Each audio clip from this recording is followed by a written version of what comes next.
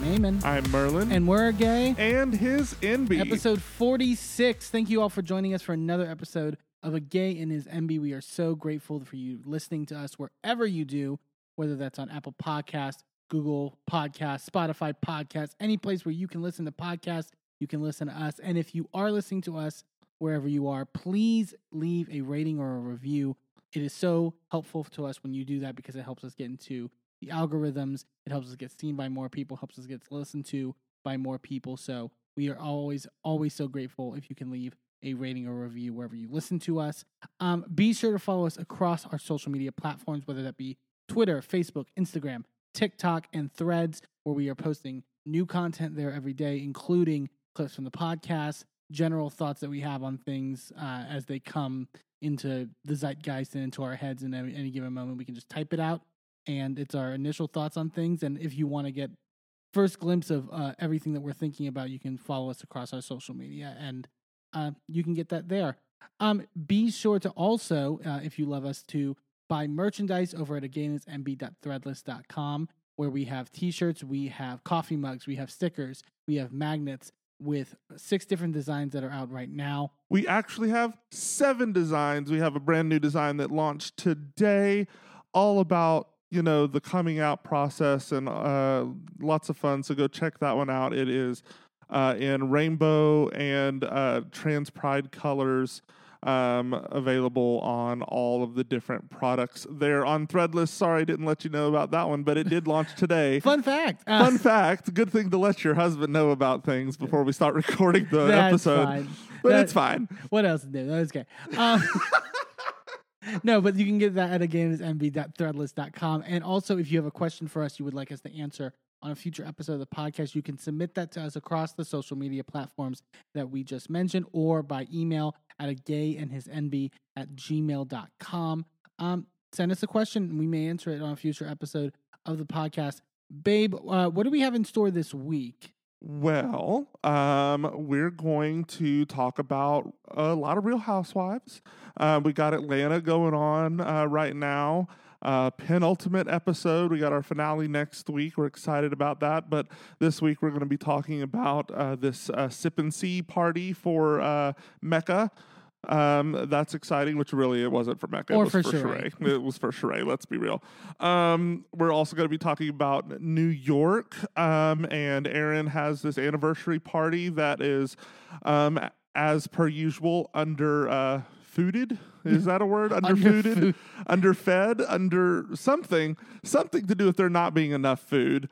And then we're also going to talk about Orange County, which is a lot of food, actually, because we're going to be talking about this hibachi fiesta thing that Shannon did. Maybe I think that's the craziest episode of the season. So honestly, it was something else. It was something else. But before we talk about any of that, we actually have a very special announcement. Oh, yes. Yes. So you go ahead. Go ahead. No. You first. You first. Okay, fine. So, we talked about all the things that we're going to talk about this week. We usually save the first thing that we're going to talk about for, the format. Y'all have been here before, but we wanted to share something special with you. There is a lovely, lovely young lady over in California that we love very dearly.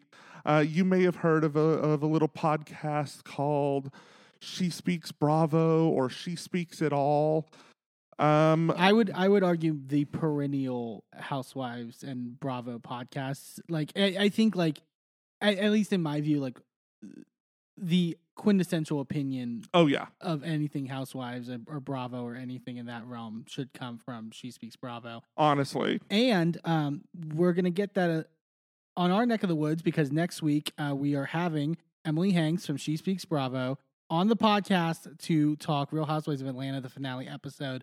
It's our first ever guest on the podcast, so big first guest. Very excited about it. Once everything was worked out and put together, it's very exciting. We're big fans. If you've listened to the 45 previous episodes, we tend to cite her a lot. So it's going to be a fun time getting to talk to her and talk Atlanta, and it should be a fun time that you're definitely going to want to check out. So That'll be next week, though. Yes, next week. But before we have to do this week first, right? Yes. So let's talk about this week's episode of Real Housewives of Atlanta. We got to trek through this week of Atlanta. Well, okay. So it's hard to. This is not the worst thing that we've ever watched. I think a lot of people are really down on this season of Atlanta overall, and I think are worried about where things are moving going forward. We won't dive into it as much as we did the first part of the interview, but the second part of that Kenya Moore interview with Carlos King came out. Oh boy.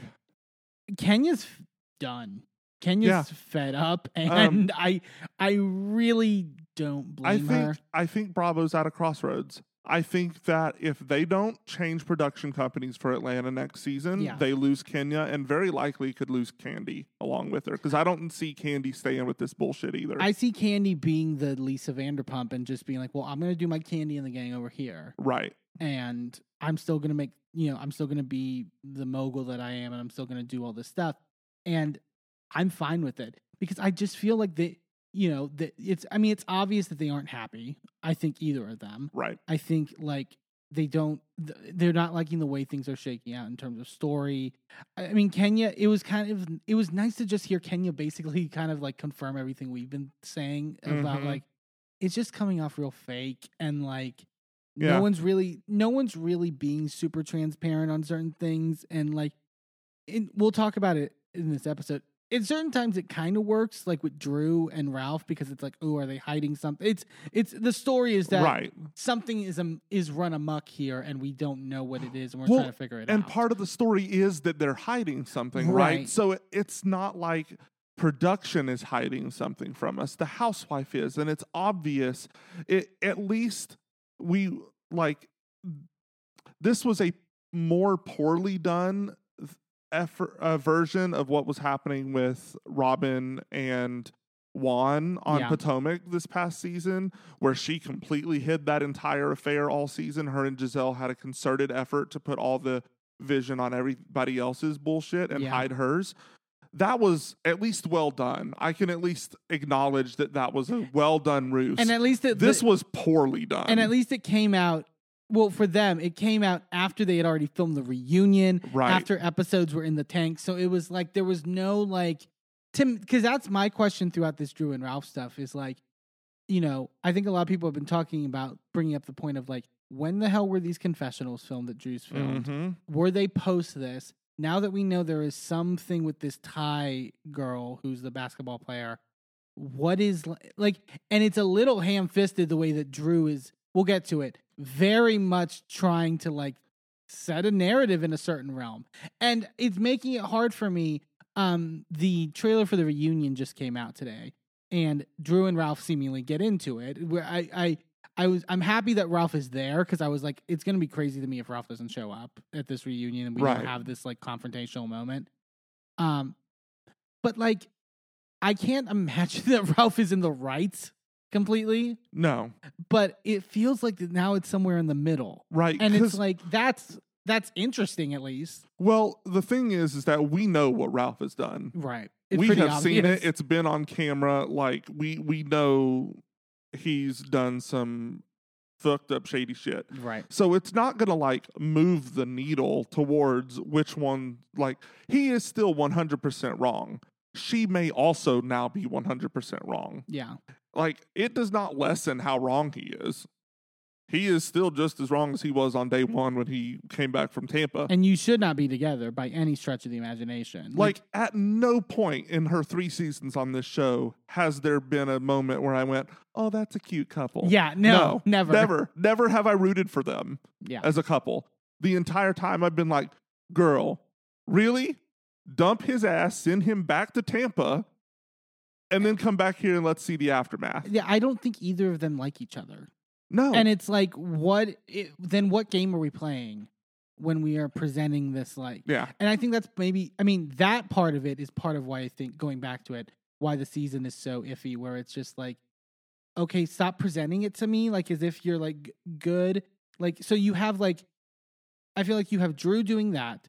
You have Sheree Sheree's never honest about her real life. And like, Martell and all that stuff and all that. You have Marlo not only not being, I feel, fully honest, but having production then try to validate her delusions in terms of what she's trying to present. Right. Then you have Candy and Kenya who are disengaging practically because and as much as I get it. Well, see, I don't even see that Kenya is disengaging. I see where Candy has, because I feel like she is realizing what's going on in the moment. But I think Kenya still took a second to get there because she's still filming all these scenes. We have heard from Kenya that she has extra scenes that have not been aired. She had an opening of her salon that did not get on the show. There were many apparent more scenes about like her putting together the salon that like were not shown. And there was a lot of one-on-one time with Brooklyn that got shot that is not aired. Yeah.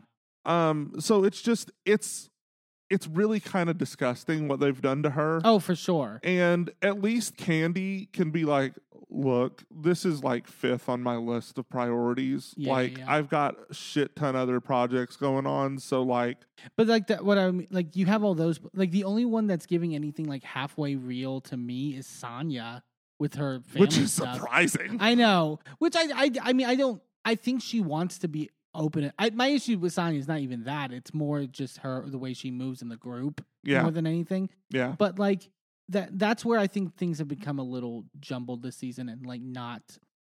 I have none of the I know I don't leave an episode going, oh, that sucked. Yeah. But I'm like not invested. Now that we're no longer in the Marlo Candy era. Yeah. That we had in the first 6 episodes of the season. Yeah, Holy shit. They were like, we fucked up with that. Let's just forget that ever happened. Honestly. But let's get into this episode. Okay, so we start with a couple sort of like small scenes. We see Cynthia telling Kenya that her divorce has been fully finalized at this point, and clearly this was in Kenya's salon that was being constructed and stuff like that. You could tell, and which again, it's like clearly this would have been a longer scene that they cut down, especially like. This is really the only time we're seeing a direct like Kenya Cynthia dynamic. Right. When like they talked about like we're good again, but it's like we don't see it. Yeah. So it's like what? But Cynthia basically says like in her confessional, Kenya, wrap it up. I've been married and divorced, and you're still getting divorced. Yeah. Like literally, like her whole marriage with Mike has literally lasted the length of Kenya's divorce. Yeah, but I mean that's all thanks to Mark being a dick. Oh yeah, fucking Mark. Sharon, Marlo's not therapy person, whatever. Her life coach. Life coach, there is like talking to her about like, oh, you want to, advising about like, bringing Scott Lee around. You want to ease in having a man in the house because, the boys can be really territorial and stuff like that. It's like, I don't know if I see like, we said it. I don't see the validity in this whole Marlo Scott thing to where I can't get invested. Well, and I don't know if the boys will be necessarily territorial to someone who abandoned them out of inconvenience. Well, there's that. But then we go to the first day of shooting for The Pass. Why are you booing? I'm right. You're right. No, you are right. I feel so bad, but yes, you're right. We go to the first day of shooting for The Pass over at Candy's house, and Todd is basically showing, like, running through with Drew, like how the sex scene is supposed to play out, and like the shooting and stuff like that. We'll get into it more later. Oh boy, it has to be a mindfuck having Todd, as much as it is a job, like be like, so this is how I want you positioned, and like. But I mean that's why we have intimacy coordinators, and we see that they have those on set for the actors, right? And Drew needs it because she doesn't know how to tap into that. We'll get to it. I have a rant building inside me, and it's been building since Sunday. Continue. Yeah. We then go to Sonya, Ross, and Deuce, who are going to Sonya's appointment to get full confirmation about her being pregnant, and we see Dr. Jackie getting another check.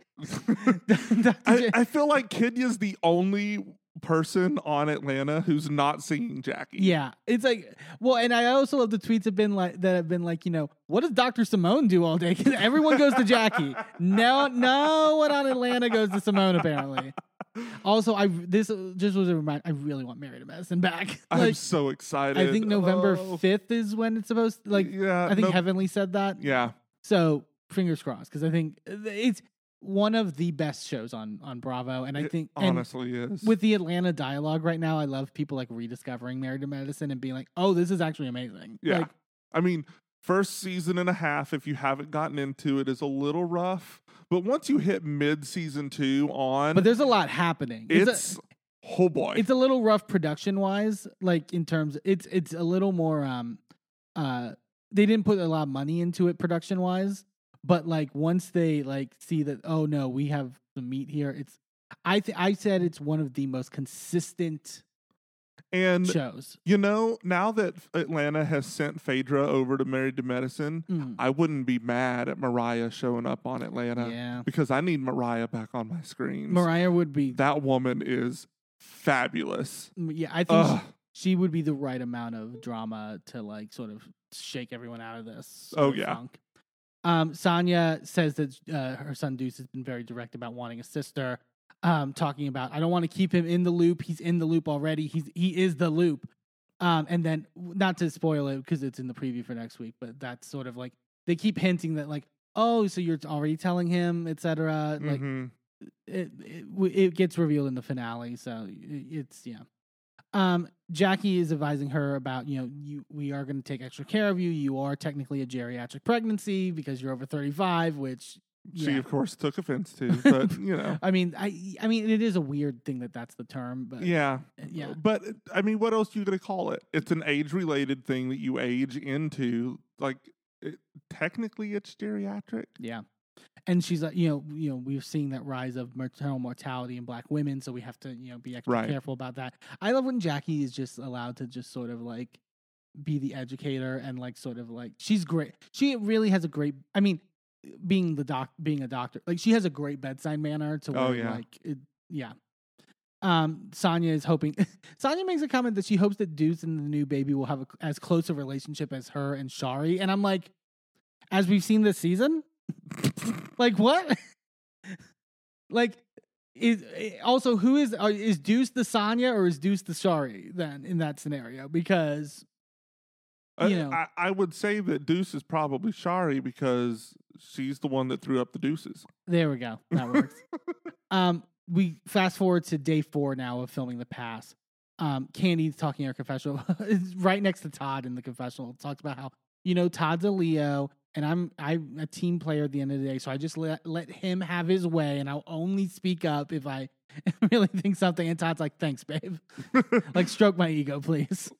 Well, yeah. I mean, and it is his project, and he really wanted to take the reins on this, and it was really important to him. And I think, especially with someone like Candy, who was usually the one in charge, it's was very compassionate for her to take a step back on this one project and let him lead. Right. Todd talks about how they're saving basically like 6 figures on location fees because they're filming everything in the house.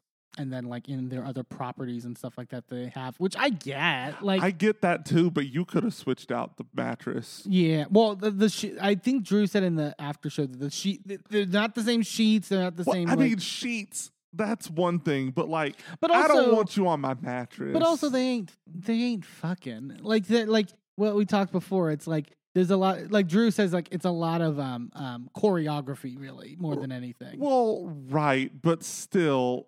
It's not like, sure, Drew and her co-star are not fucking in that bed, but Candy and Todd have. Sure. Like, they may well have made their youngest in that bed. You don't know how long that mattress has been there. So it's like, you could have took it into a guest room. They got how many rooms in that house? Yeah. You could have put them in a guest room for that scene, or you could have swapped the mattresses to the guest room. You could have flipped the mattress over at least. Come on. Drew talks about how she's nervous about her sex scenes once Monyetta comes over and they're talking. Drew says, this is my first sex scene and definitely my first sex scene with a woman. It's a lot of firsts. This keeps happening throughout this episode where Drew wants to make it absolutely perfectly clear that she has never had sex with a woman before. Here's the thing. in this movie, she is not taking on a masculine role from what we have seen. No, she's submissive and like the Right. Yeah. So how is it different for her than what she experiences in real life? She just wanted an excuse to like. Again, it's like for me, it would be different. I'm a trans femme person, and so like my mannerisms are more feminine than I would be if I were cis and het. But like if I were trying to play that role of a heterosexual male, especially in that, so it would be drastically a different experience for me, right? right. And I would have to do a lot of acting, like with like the physicality of it and all of that would be very different. It ain't no different for you, Drew. Her head is covered by the blanket. You don't even look at her. Babe, she hasn't thought of a woman. She would never think of a woman. A woman's mouth ain't any different than a man's. Yeah. But I don't get it. It's And it's not even on you. Like it's fake. and it's crazy though that like knowing that this whole season ends with this like tie reveal. Like you would think at the first end that she's like, okay, you're really just doubling and tripling down over the you didn't kiss LaToya thing, right? But no, it's like, no, the LaToya thing is even the reason the LaToya thing upset you so much, seemingly, is because you want, I feel, seemingly, no hint that you would have any possibility to ever be with a woman and have any interest in being with a woman because why is it everybody? It has to be, right? Why is it everybody gay right now? It's her. It's Kyle on Beverly Hills. Like, what's going on? It's something in the water. Something in the water making our housewives gay. Is it the woke mind virus? Somebody call InfoWars. They got it right. Candy says they're confessional joking about like it's not going to take much for you to get comfortable, Drew. Yeah, as we know. Drew says they asked like, well, what did you tell Ralph? And Drew's like, I gave Ralph an overview and I told him, what he needed to know. I don't know everything about his job. I'm like, do you know anything about his job? Because he works in technology. Yeah, that's what we know. There was an episode of the after show this season where like a producer asked her and she literally spends like 2 minutes trying to like describe what it is. And what like, do you do successfully? Or quickly. Not even successfully. Just what do you do? Like you don't even have to be good at it. No. Candy tells Todd about what happened at Drew's event with Courtney and whether Courtney called Drew a bitch and in Portugal. Moneta then pulls up the video to show Drew and Candy. Candy says the point of like, well, was she talking about Drew or was she talking about Sonya? Because she's pointing at Sonya. And Moneta goes, which is my point. Moneta goes, she's going to call Sonya a bitch to her face? Yeah. No. Like, why would she? No. That doesn't make any sense. Like, clearly she was talking about Drew. And Drew says it like, the conversation was about me. The dialogue. So, yeah, she's probably calling me a bitch. Like. But she doesn't say that word. She doesn't call any woman a bitch. Candy. Bitch. Yeah, well, Candy's confessional I laughed so hard. This was my favorite part of the episode. She goes, I'm not quite sure who Courtney was calling a bitch, but she did call someone a bitch, and she told us she never uses the word bitch. The footage says it's a lie, bitch. Bitch. Candy does this thing where the laugh doesn't get above her cheekbones. It doesn't hit her eyes. And so it's a little bit unnerving, but it's so funny when she does it. We go over to Sheree's house as she's bringing over Lance, who's the party planner that's going to help put together her sip and see for Mecca. And so there was just something about he brings over this guy called the Balloon King. Sheree goes, hello, Balloon King. Which the dialogue also of like, so Sheree also makes it very clear later that like, so there is a budget, but there's no budget. Like there's no, like basically do whatever, because I'm not going to pay you at the end of the day. It's kind of unwritten rule. But wasn't it last season when Drew was, or Sheree was like so mad at Drew for how much she was spending on balloons for that party that they were joint hosting or whatever? Uh-huh. And now it's just like, balloons for days. Like, I don't know. Also, this man had a whole ass molar on top of his head for hair. You hated it so much. It's like this pompadour that was on, like it was just, it looked like a molar. And if you didn't see it before, you won't be able to unsee it now. It literally is like it's rectangular and then it like comes in the middle. Like there's a slight, it looks exactly like a tooth. Yeah. And I can't. It's too much. It's too much depth, too much height, too much everything. Hair for the most part should not be 3-dimension. No. It shouldn't be like that big. No, we're not doing that today. Yeah. We go to day 5 now of shooting for the pass. And this is where Drew then actually films her sex scene and they watch it on the monitor outside or whatever. And that was a lot for uncomfortable. Yeah. Well, Drew says in her confessional, just in case we're not sure, she goes, "It doesn't come easy to having to connect with a woman on screen.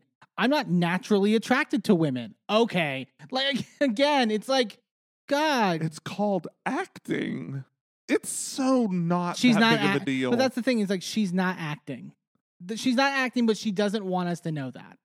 It's just how, God forbid, we think that she at any point would have any form of an attraction to a woman. It's 2023. Like, come on. Yeah.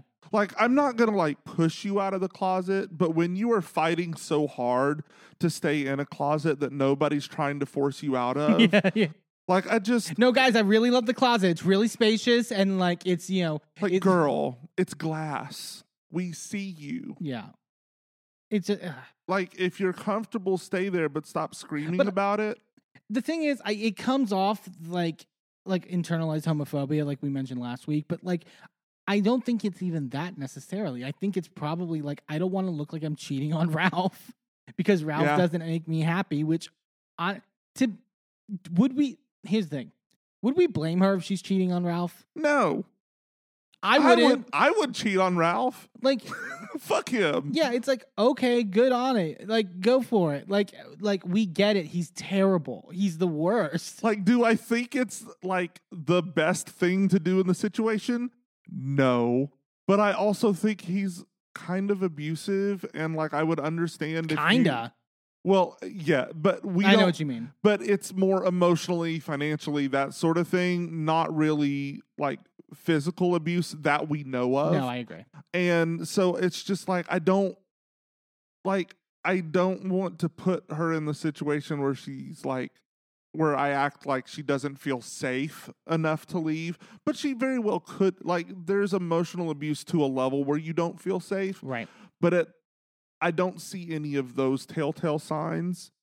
Not saying that it's not happening. Like, if it is, girl, get out. But also, if you're feeling safe enough to cheat, you could probably just leave. At a point where it's like I would think it would be safer to leave than to cheat. Sure. I wonder if there is a want, like, maybe to give her the benefit of the doubt, maybe it's a desire of like, well, I need to keep our, nuclear family or whatever together. And like, which some people, I get people are like, for the kids, I don't want my kids living in a broken home. I think it's like, more to do with her mom, to be honest. And that too, and that sort of like coupling into things. I mean, she's mentioned last week that like, part of what Allison told her was like her divorce was what really kickstarted her mental health issues. And like, it could be that too. Like, there's a lot going on. Right. But like, ain't nobody going to be mad about you for liking a little pussy. The audience ain't. The audience ain't. Your other housewives are not. Like, they're going to support you. Half of them done it too. So like, come on. Yeah. We then go to Marlo's Foster Care Friday event that she's doing. I didn't write much about this because not much happened. Well, yeah, because it was a bullshit event thrown together at the last second in order to take the place of what should have been Kenya's salon opening. Where not even half the cast showed up. Yeah. So Kenya made a point of like, she showed the photo from her hair salon event where she had pretty much all the cast except Marlo. She had, not only that, she had Cynthia, she had Claudia Jordan there, which like, it's like, and it looked fabulous. Like, what, and not to say this didn't, but like, Kenya also said on the Carlos King thing that like it was like, all my scenes don't get, put on the episode, but then magically this like foster care event just like comes out of nowhere, and then like that gets, suddenly you're this like angel doing this thing. And I didn't see the point of this other than to continually rehab Marlo's image. Her foster care thing is great, cool, awesome, but it's not like a big factor in this season. Right. I was more moved by, and we'll talk about it later, by Jen on OC talking about, her son that she adopted through the foster care system. Yeah. I was more moved with all of that than I was with Marlo's thing. And I maybe could be moved by Marlo's thing at the end of the day. I think she's done. Here's my thing. I think she needs to let that story rest for a little bit, because I think she did a little too much damage last season. Right. I think she, with the whole like being mad at Candy because she didn't bring designer clothes or whatever to bullshit to the clothes drive or whatever, and the like the stuff with her nephews and stuff. It's like I needed you to drop that for a season, and I needed her to relax this season. I needed her to just like do a little bit of funny shade here and there, like, and I probably would feel better about Marlo this season. Those 3 episodes after the feud, the mini feud with Candy was dropped. Yeah, those 3 episodes were magical. Yeah, when she was getting into it with Drew, I was a little more like, okay, I'm open here. Because, like, at least I think you have more of a point, Marlo, in this Drew stuff, because I don't know if I can trust Drew on certain things. And, the dialogue's a little fun and whatever. But, like, it was just, we started so badly off the bat with this Candy stuff. And then with her, like, beating down Kenya's door and with Brooklyn. And I was just like, this is too much. Yeah. And my frustration is that, like, she keeps putting out the narrative this season in her confessionals and elsewhere of like, I'm working with Sharon. I'm improving my life. I'm learning from my mistakes and I'm growing as a human being and I'm making improvements. And then we don't see them. But then that's fine if the editors would play it for laughs. If they would play it as, I mean, Marlo, you're saying this, but look at this clip and really like telling the audience like, girl, we can't take you seriously saying this. But they're acting as if we should take it seriously. Right. They're acting as if she's made any difference in the way that she behaves, and she hasn't. She's, in ways, gotten worse. Yeah. Sonya and Courtney show up, and Sheree's not there because she's doing a tasting for her Sip and See event, and Marlo's kind of bothered by that, wanting her to show up. But they do like a little, like, sort of like intro thing where they introduce people. Scott Lee shows up to support her. After the whole thing is pretty much over. Yeah. And then Sheree surprises her, and they're like, oh, yeah, we're so excited. That was about the extent of the scene. There wasn't much there. I would have much rather seen the salon opening. They didn't even put her behind the podium. It was some other woman behind the podium. Yeah. And then they had her standing off to the side talking to people like she mattered. She said like 5 words, I think. Yeah, it was... Yeah. Stop. This is bad. Kenya talks to Candy before they go to Sheree's event, and they're like, what are you wearing, Candy? There's like, I got this like hot pink number, and Kenya's like, that the dress code is nude, right? Like she made sure to say that the dress code was nude, and Kenya's like, fuck. But then later in the episode, Kenya is shady for this. I'm sorry. Like, we'll get to it. Sonya's the first to show up at Chateau Sheree while Sheree's doing her makeup. Sonya really needs to work on her lines, like her like sort of like witty lines. She walks in and goes and is admiring how amazing everything looks, and she goes, I tell you, she by Sheree, she by throw a party. What? So it wasn't she by throw a party, it's she about to throw a party. Was that what it was? Sounds the same. It sounds similar enough that she was trying to make that connection, but it was bad. It's like, it's not she bout Sheree. It's she by Sheree. No, Sonya. It was so loose. I almost did. It took me several times watching the episode to catch that. Yeah. The producer in Sheree's confessional asked her, so is this a party for Mecca or is this a party for you? And she's like, it's both of us. I'm a grandma. I mean, okay. Mecca was there in name only. Mecca came out for like 5 seconds. It was processed through like she was the Queen of England done dead and on her tour through the country. And was just like, it was like, I'm going to bed. And that's it. Like it was so bad. Marlo can't be at the event because she has a funeral that she has to be at in Florida. So that's why she's not there. So Drew, we go to day 6 now of the shooting for the past. Drew is in her trailer. She's like, yeah, we had a long night shooting last night, like late into the night. She's talking to her assistant for the movie. She's like, yeah, we have like 10 scenes today, so that. And then Drew goes, honestly, I don't want to keep doing stuff like this. If it's not Lifetime and above, I'm not doing it. And Candy was pissed about this on her Speak On It, and I do not blame her. At all. Why would you say that? Like that's just really fucked up. I'm sorry. And and it's like, it's one thing to say it in private. Like that's what, maybe like when you're at home or you're recorded, like that was not okay. Like not only was it not okay, but it was mean. There was no need for that. No. And also like, she was doing you a favor. I don't see you getting booked on a whole bunch of gigs like this. Yeah. I've not seen, like, I'm over here looking like they were at Heather's IMDb page, looking at yours going, I mean, I know you were in that White Chicks, like you're in a scene, but like. Yeah, but that was like 80 years ago.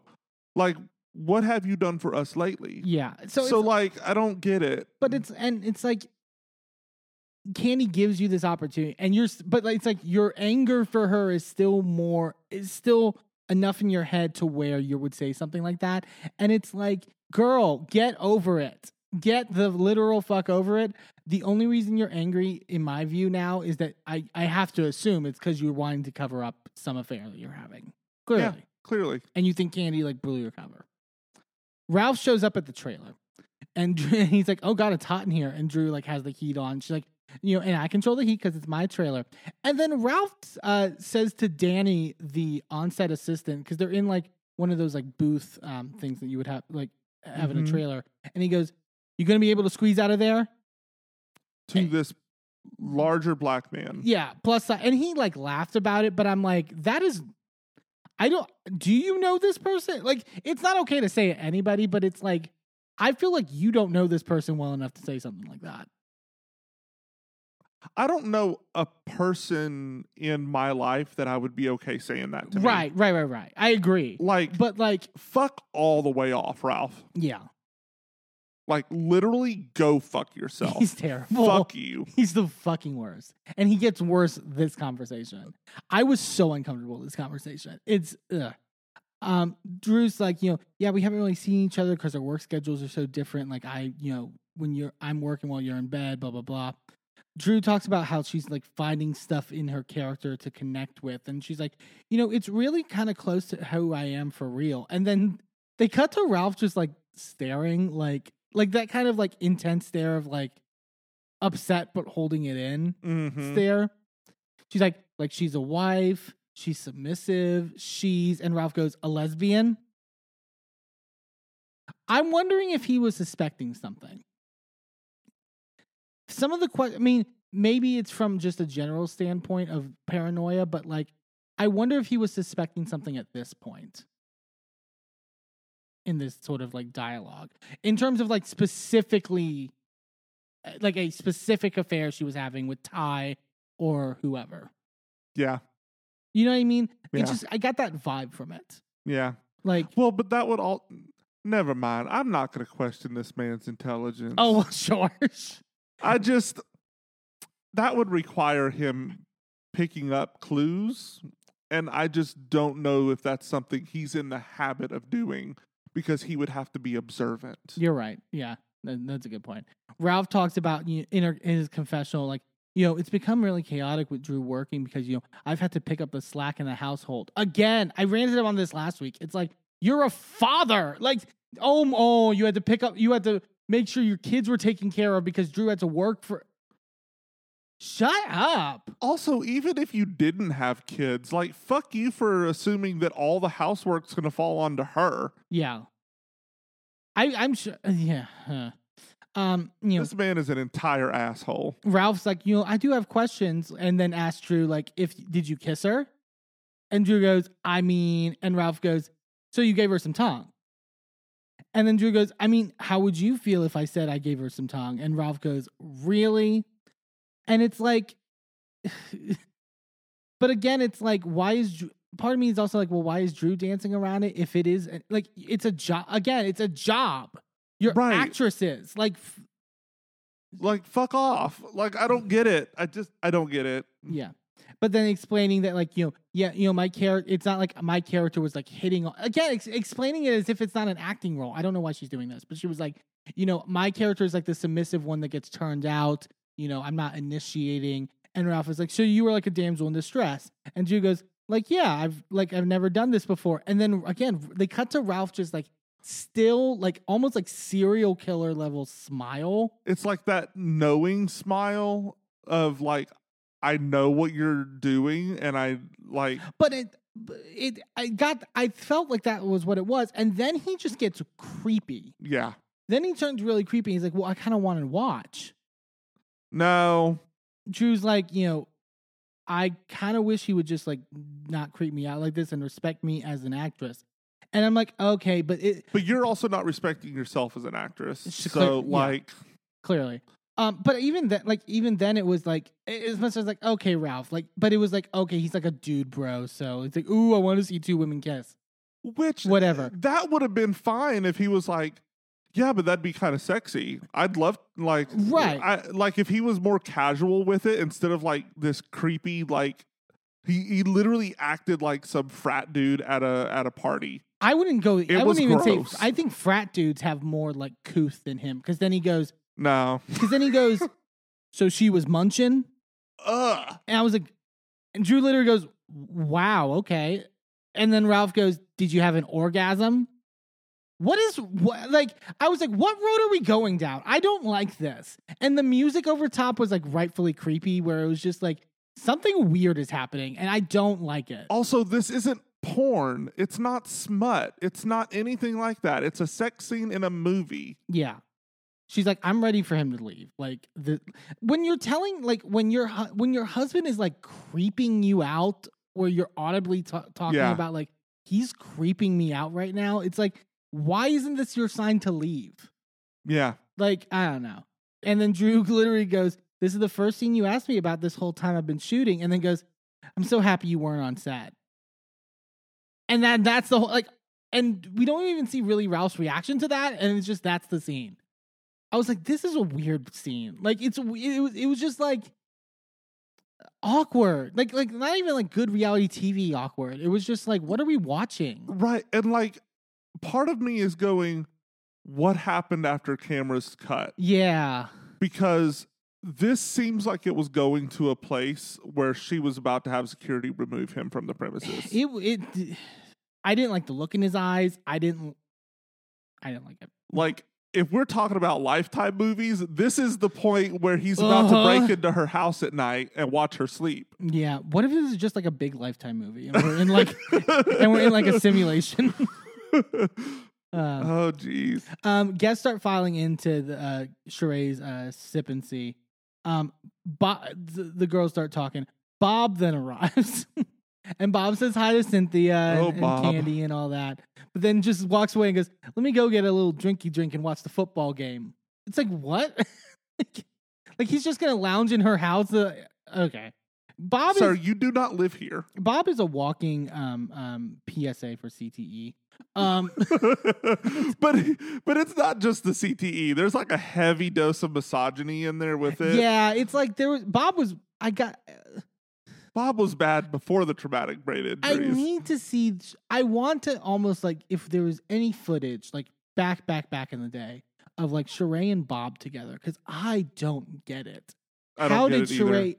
Not only that Sheree picked him, because we know Sheree's not a great picker, like we've seen across the show. Well, but at least the guys that we've seen have a level of like suave to them. Yeah.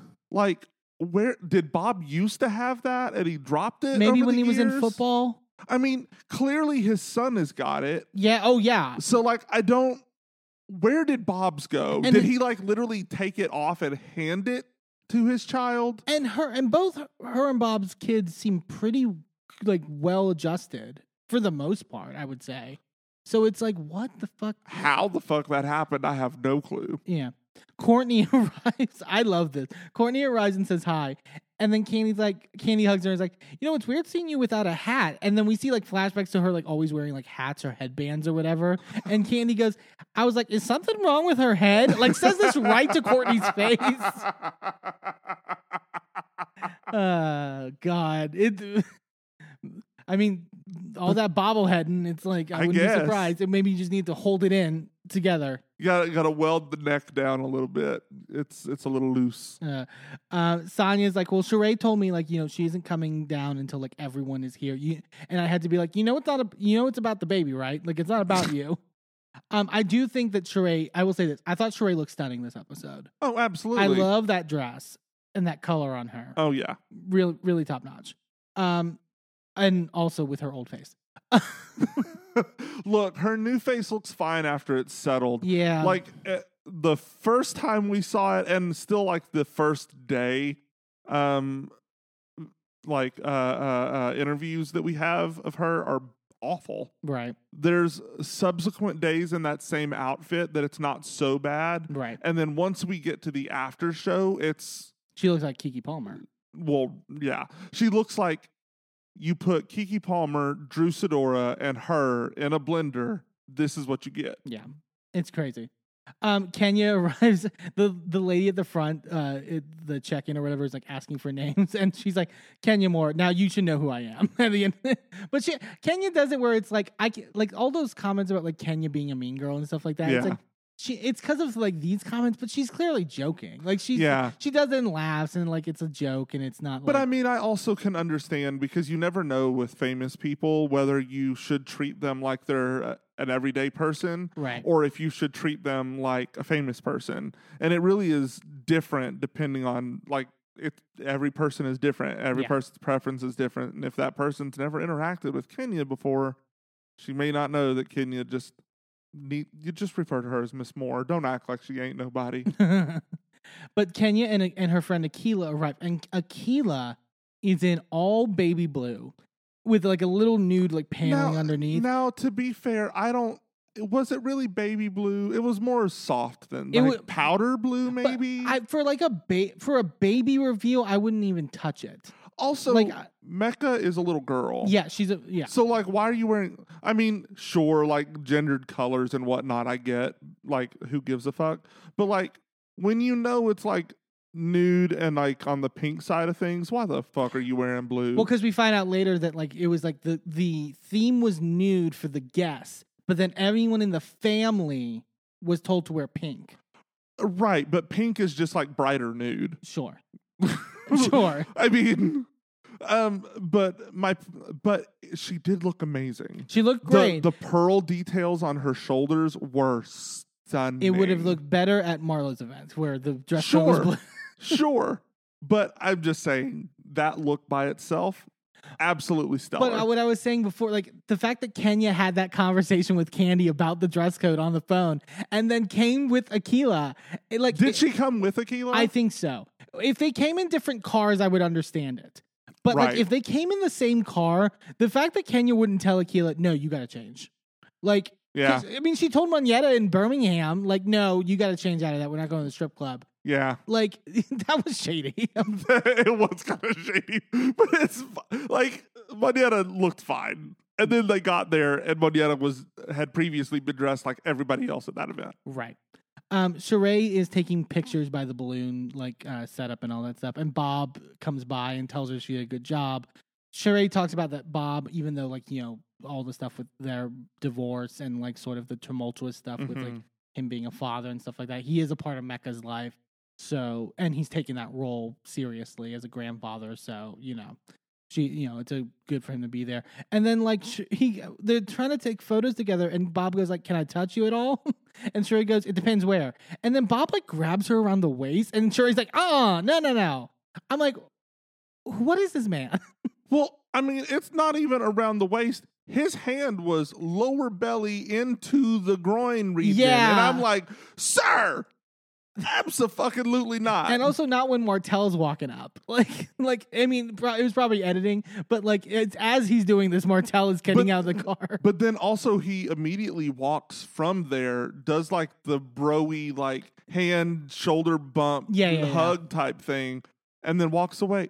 This was the first time he's meeting Martell. Yeah, Sheree says that in her confessional. Like, I mean, good. But that's your meeting? Yeah, I mean, I guess. Like, good on you. Like, you don't even say hi, kiss my ass, like, how's fucking my ex-wife? Nothing? Something. Like, you didn't say anything to this man. You just did shoulder bump, walk away. Right. No words. No. Drew then pulls up, and Drew immediately calls Candy, and you could tell she's like upset. And she basically tells Candy, like, hey, I'm outside, but like, I'm not coming in. Because I just pulled up and there's a man here who assaulted me. And Candy's like, oh, shit. And we find out that it's Anthony, the assistant from last season, who is here in casual clothes. Why was he there? He's not Sheree's current assistant. Sheree claims that the reason somebody on production called him and had him come in last second. Do you think? Yeah, and I'm thinking about it now. Because we were just talking about Kenya's event. Mm-hmm. The whole reason that Kenya's event in Birmingham was shut down was because the venue was not properly informed and briefed by production. Oh, production's not afraid to do it. I think that's right to assume. But I would like Sheree uses the excuse of like, well, I invited Anthony because like, you know, he hooked me up with Martell. But then why is he here in a t-shirt and booty shorts? Like, because he walks in and you can literally, the shorts are hoochie shorts. Yeah, and I didn't like they cut to like the clip of him walking in, and he like storms past like this photographer, like with clearly he's squeezing through people. It's like the vibe is just like clearly you're an asshole. Like I just got the vibe from him immediately. Well, and he also does that, and then immediately goes down the stairs into the basement, where I'm sure Video Village is. Sure. He was there. I mean, whether it was production or elsewhere, he was there to cause mess. And I think, and I don't watch it, but I was reading comments that like, apparently he's also like in drama on like Basketball Wives and like, is like he's like, the fact that he's like cross-platforming, like absolutely being a messy, not. Like, I don't get it. He clearly wants sit down somewhere. He wants like 5 minutes of fame. Candy and Monietta go out to talk to Drew. And basically, so according to Drew, she said she was at a lounge, which we find out later, I think from Speak On It, I want to say. Yes, it was Speak On It. That it was actually the Lanithia Lounge, which, so of course they can't talk about Nene on the shows. Right. But that she, and I don't know if I fully even believe Drew. I don't think, like, she's like, I was at this lounge and then Anthony was there. And I had taken my shoes off and put them on like the VIP couch because I was dancing or whatever. And then he went over, grabbed a shoe and started throwing it at me. And he had to get kicked out or whatever. To me, I feel like that's a very sanitized version of what happened, probably. But he also seems to corroborate the shoe throwing thing because he talks about it later in the episode. Right, but he says it was his shoes. Irrelevant, dude. Yeah. But my thing is like, I don't think it was simply... She was there, he saw her, and then decided to throw a shoe. There was probably some words exchanged. Doesn't mean that it was right for him to do it. Like, you know, but like, I think like it probably wasn't as sanitized as Drew was putting it. Right. You know, there's probably somewhere in between. Miss Quad is there. And I say Miss Quad because they love the caption underneath literally said Miss Quad. Which like, yes. Of course. Sheree finally does like her grand entrance and stuff like that. Says hi to everyone. Candy then goes to tell Sheree like why Drew isn't coming in, and you know because she had this issue with her assistant.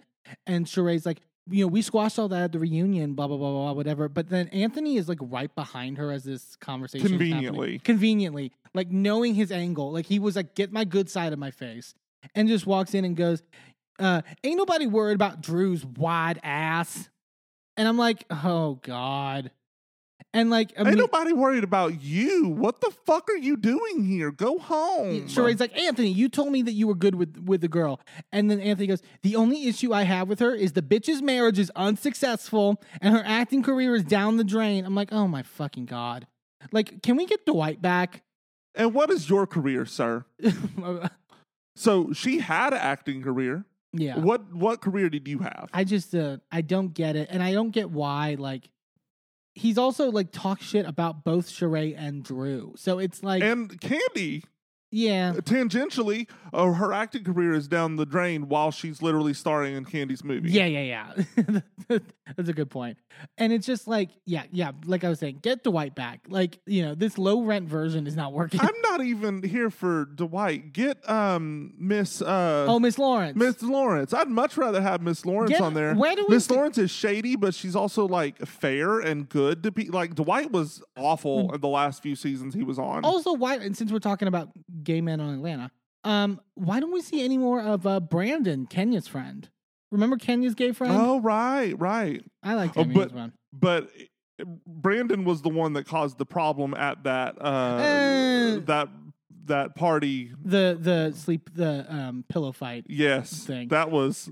He kind of caused it, so it is a lot. There was, I can understand why now that Candy and Kenya are tight, why she would be like, I don't want him around. Sure, I get it. Candy asks, like, well, did you throw a shoe at her? And Anthony goes, I threw my shoes at her because she threw her cheap ass bag at me. And Candy's like, it says there, confession, like, even though Drew and I aren't on the best page and we have our issues, like, I'm going to be on the side of the person trying not to start the bullshit. And clearly Anthony is the one starting the bullshit. Right. I'm not, when I say about Drew's story about this, I'm pretty sure Drew's in the right. Yeah, probably. But like, I don't think it's, And it's also like the other thing that to me is evidence of the fact that all of this was staged bullshit is the fact that there's literally a picture of Drew at the party after production wraps. Yeah, like apparently like once everything wrapped, like they all went to party in Sheree's basement and Drew was just showed back up. Which means Anthony wasn't there anymore, which means he was only there for this little scene. He was in and out. Yeah. Which is why he wasn't dressed. But also, Drew, why are you going back to that party? Like, come on. Probably because Candy called her and said, hey, he's gone. You can come back. Cameras are down. She doesn't want to be home with Ralph. I mean, I wouldn't either. Yeah. Especially as creepy as he was earlier that day. Fuck him. Yeah, that's fair. Martell says hi to Kenya. Kenya then asks, like, can we have a conversation, like, to sort of initiate? And he's like, I don't know. Kenya's like, just a quick talk. It's fine. Kenya's like, at the end of the day, I'll always have Sheree's back. And that's why that's what I was trying to explain that night. That was all I was trying to do by bringing up that DM. It was to, make sure that me and Sheree are good. And Kenya's like, at the end of the day, like, I matched your energy because, like, I didn't have anyone there with me. Everyone here has, like, a man that would maybe step in and do that for them. Me, I don't have that. So when that gets brought my way, I'm the one who matched it. Yeah. So that's what happened. Sheree in her confessional, oh, I didn't have a man with me. Bitch, you never have a man with you. You didn't bring one. You barely brought yours this season. This is the, third episode, but second event that he's been to. Yeah. And it's not like, again, it's just more for like Kenya to explain why she's the one proactively going to go to bat for herself. Like, That's all she meant by that. Martell apologizes for everything. Sheree then asks Kenya if she'll apologize. And then Kenya's like, I was defending myself, but I apologize for offending you. It's kind of a, and then Kenya's like, but I didn't curse at you. And then they show the clip of her saying, and yes, she did say like, you're a fucking asshole, whatever. But that wasn't. But she was matching his energy again. She was matching his energy, and when she means I didn't curse at you, she means I didn't initially start a fight by cursing at you. Right. That's what she means, clearly. Like, whatever. Maybe I'm a Kenya apologist, but that's okay. I'll take that mantle. Sheree then somebody has to because the producers don't have her back. Mm-hmm. Sheree parades Mecca out in her carriage. The funeral procession that you were saying. It's so bad. I get it. I get it, but it's like, it's just weird. Like, yeah. I don't, yeah. They then start taking family photos, the Sheree clan. And then, so Bob's there and is next to Cairo and Callie is there. And then this woman, like, just stands next to Bob. into the photos, and all the women are confused of like, who's that? Like, including Sheree, apparently confused by who this woman is. She says, "Hi, nice to meet you," but like doesn't know who it is. And so then Sheree's like, "Okay, Martell, come over here," because she thinks it's like a girlfriend, right? Like, so it's like, well, I'm gonna have equal sides on this or whatever. But they're like, "Who is that?" And Candy's like, "Is there another daughter we don't know about?" Kenya's face as they're looking at her, them taking the photos, was like, "This is..." The facial expressions were amazing this scene. like I feel like this was, if the rest of the season had been good, this scene would have earned them an Emmy. Yeah. It's a good scene. Like, the facial work alone from these 5 women that are on camera when Bob, and later on when Bob is trying to explain to them what's going on, is just, it's a masterpiece. Yeah. There are so many perfect, like, memeable moments out of that. You could get like 5 or 6 different sets of expressions from them, and it's just beautiful. It's so good. Her name is Candace, and Sheree's like, "Well, introduce me to Candace." And then we find out that this is Bob's daughter from before Sheree and him got married. But Sheree only thought that Bob had 2 kids, and apparently he has a third. Because they were on a need-to-know basis back then. Yeah, that's what Bob says to it's like, what? Like, yeah. How the fuck is an extra kid a need-to-know basis? Yeah. My theory is that when him and Sheree got together, he didn't have a third kid. She was pregnant with her. Clearly, this is something Bob didn't find out till a little bit. I don't think it was that. I think he was being particularly hardline on definitions. No, I have 2 children. I have a third one on the way, but I'm not going to tell you that. Maybe that's true. But the crazier part is that Candace then starts talking about like, I've been to, some family events with like Cairo and Callie. And it's like, what? And like Sheree's, like, we're supposed to believe that Sheree has known nothing of this until this moment. As close as her and Cairo are, there's no way that he hasn't mentioned this to her. That's what I don't believe that Sheree doesn't know. I think because to me, like, Sheree was way too calm this scene. I think way too calm. I think that she knew or guessed who she was, but had never actually seen pictures of her and didn't know officially who it was. Right. She just saw this new random woman with Bob and was like, I bet that's who that is. Probably. Like, but it's just like, yeah, I cannot imagine your children not telling you. Like, right. That's crazy. It's crazy to me. Yeah. So then the women's then start to sort of talk to Bob. Candy goes, "Yeah, we're talking about you," as he walks into the conversation. Sonia asks how old she is, and Bob then just starts doing like finger math, and they have like the graphic of like and he's like, 3 years older than my oldest, or what? Or younger than my oldest. It's like you don't even know her age. It's just like. And then Kenya asks, like, well, then why didn't Sheree not know about this? And this is where Bob says, we were on a need-to-know basis on things back then. And everyone's face is like, what? But then, like, everyone, Monyetta starts laughing. If you pay close attention, Monyetta cracks up. She's like, this motherfucker over here. Yeah. And Candy goes, Bob, at the baby reveal is when you decide to reveal another baby. And then Bob goes, I thought it was apropos. I'm like, you ain't never heard the word apropos. Yeah. And it was crazy. Like, Candy in her confessional also said, like, I've known Bob since I was 19 years old, and I did not know how he had this child. It's like, yeah, that's ridiculous. No, like, that's crazy. Bob's like, I didn't know it was going to be Bob's Inquisition, and then walks off. Well, no, before he walks off, he goes, I think he maybe says this to Sheree, I don't know, but he goes, wait till I bring the twins. And they go, what? And he goes, I'm just kidding. I'm like, you can't kid like that. Based off of everything we've seen tonight, that's not a joke. You have lost the kidding right. You cannot kid about the kids. No kid kidding. And then so Sheree goes in to take a group photo with the ladies, and they're just like, so we just talked to Bob, and like, what the fuck? Like, you didn't know any of this? And like, she's like, never met her in my life. Like, I don't. She's like, you probably know more about it than I do. Yeah. And then Sheree goes, been a piece of shit, still a piece of shit. Cheese. And that was the episode of Atlanta for this week. Good episode.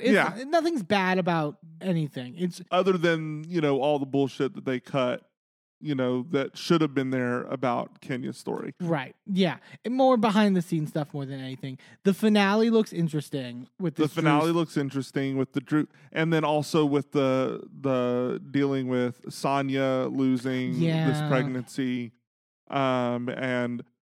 And then also today the reunion trailer dropped, and oh my God, that reunion looks amazing. How is it just 2 parts? Yeah, the fact that it's 2 parts worries me in many ways. I wonder. We were talking about. I'm like, I feel like they're literally not going to talk about the Candy Marlowe nephew thing. No, because I need Candy to set her right. I need that, but then I need like 2 minutes of just Candy doing that, and then like we're moving on. Yeah, basically. Yeah. That's all we need, because it's like it's literally. But I also feel like I'm in the Twilight Zone, because you were saying all over Twitter, people were saying that this preview for the reunion looked boring. I didn't understand that. I saw some people being like, "Oh, it feels like an over reliance on receipts," but I'm like, but it seems and like props. But I'm like, but it seems like the receipts are good. We'll see. Yeah. So we'll have to see how that turns out. That was the episode of Atlanta for this week. Be sure to tune in next week on the podcast when we have Emily Hanks from She Speaks Bravo on to talk about that finale. We're so excited for that. But we're going to take a quick commercial break. And when we come back, we're talking the newest episode of Real Housewives of New York City. Don't go anywhere.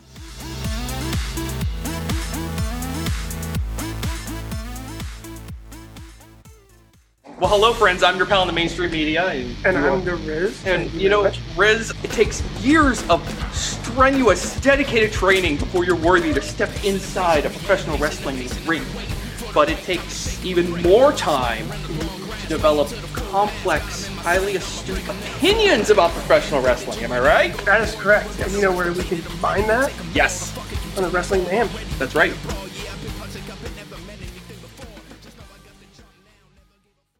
I'm Eamon. I'm Merlin. And if you're anything like us, you live your life out loud. And when it comes to issues of discrimination, inequity, and outright bigotry, we use every platform we have to speak out against systems of oppression that perpetrate violence against marginalized groups. That's why we are so proud to wear designs from the Survivors Know merch store. Their team has created designs that feature unapologetic, empowering, and survivor-centered messaging that range from mild, like accountability is love and toxicity is not on the menu, to a little more spicy. Like one of my favorites, fuck your laws, fuck your system, transformative justice now, which has a cute little happy flower on it. Each design is available on a variety of items from t-shirts and hoodies to bags, blankets, magnets, and even stickers. And as more items become available, the options will continue to grow. 100% of the proceeds go back into supporting the amazing work done at Survivors Know to support survivors, workers, and survivor advocates by organizing, challenging the status quo, and creating alternatives to the systems that fail us. Support Survivors Know by shopping today at survivorsknow.threadless.com. That's survivorsknow.threadless.com. Sidekick Media Services. We are your sidekick in business for social media, video production, and more. Find out more at sidekickmediaservices.com.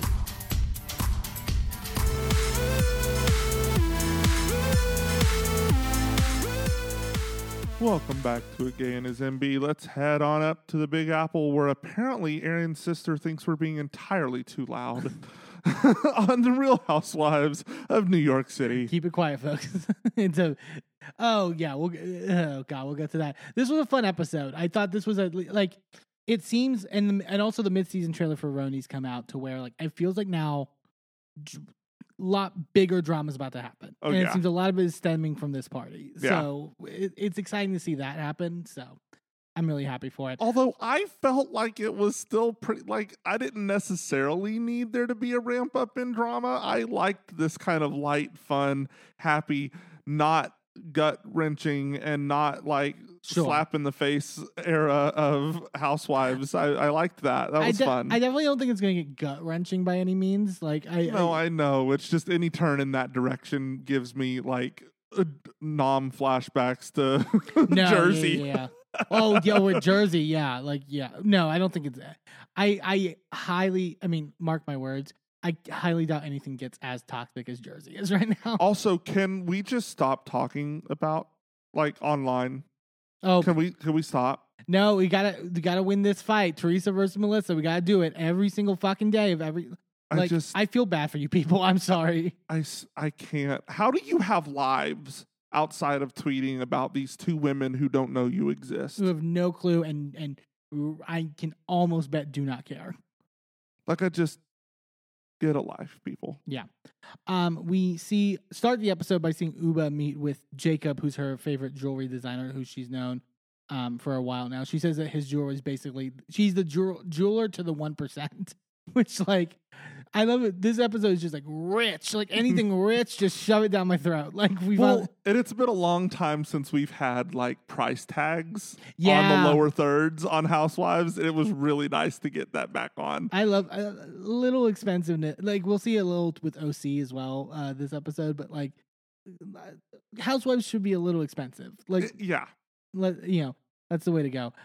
She invites Aaron over, and basically she's having Aaron borrow jewelry for her anniversary party to get to wear. And Aaron's of course excited about it because it's like expensive fucking jewelry at the end of the day, like real top level shit.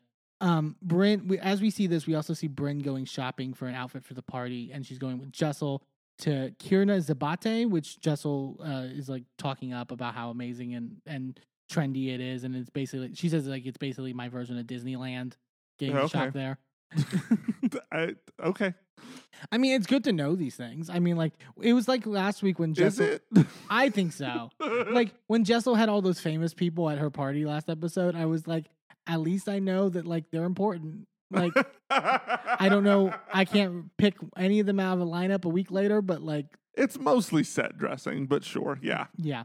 Brynn's like, I'm thinking doing like black tie sort of kind of vibe, and Jessel's like you want to be the bride, and Brynn goes, yeah, no, then I'll end up running away from that party. So that's not gonna happen. And Brynn gets a little bit more into the fact that she, has been thrice engaged and has broken off the engagement every time because she's always felt like she wasn't ready. I love the producer and her confessional's like, well, then why not just say no? And she's like, it's kind of easier to say yes than say no to a proposal. I mean, there's a lot to that, especially if they were public proposals. There's a Right. lot of pressure to accept the proposal. Especially also in this tax bracket. Like, I'm sure the people that like are doling out for a pretty expensive ring, and then you're just gonna have to be like, can you return it? Like, is there a return policy on that? Like, no? Sure, I'll take it. And then I'll just I'll pawn it. It's fine. yeah, I get Brynn's point. Brynn also says though she had a date recently that she just left at a party, like just like full on just like left, and then like got home, and then like he texted her like, where are you? And then she was like, I got home, and I was like, oops, I left. Like, oops, you left?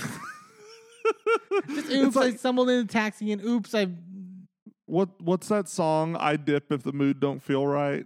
Oh, I've never heard that. I'm sure you have. I'll play it for you later. Maybe. Yeah, I'm not good with titles. But no, it's like, that is like, I mean, good on you, because it's like, I'm resonating with you in terms of, from an anxiety perspective, like a perspective of like, God, I need to like detach and like get out of here and just like, I won't say goodbye. They'll just, I can resonate with that at least. Brynn talks to her confessional like, I'm old, I'm tired, I don't want to date anymore. I don't want to be like, when am I going to meet your parents? When's the first time we can poop in front of each other? I just don't want to do any of that. She just wants to be there already. Yeah, She just wants to go, hi, my name is Brynn. We have been married for 5 years. Yeah. Our And first kid's on the way. Have fun. everything's set.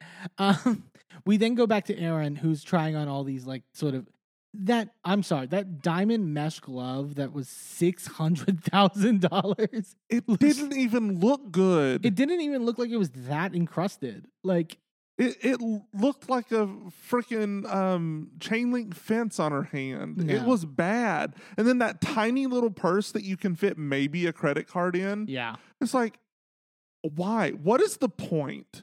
Like, I don't understand. Like, there's a certain level of like opulence that has diminishing returns. Right.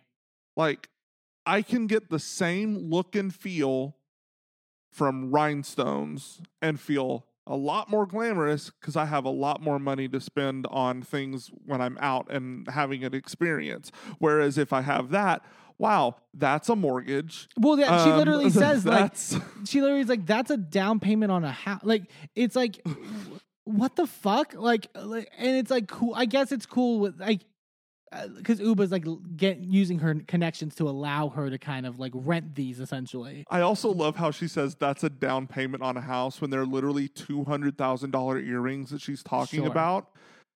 That's a down payment on a $2 million plus house. Maybe in the up and coming Tribeca. I mean,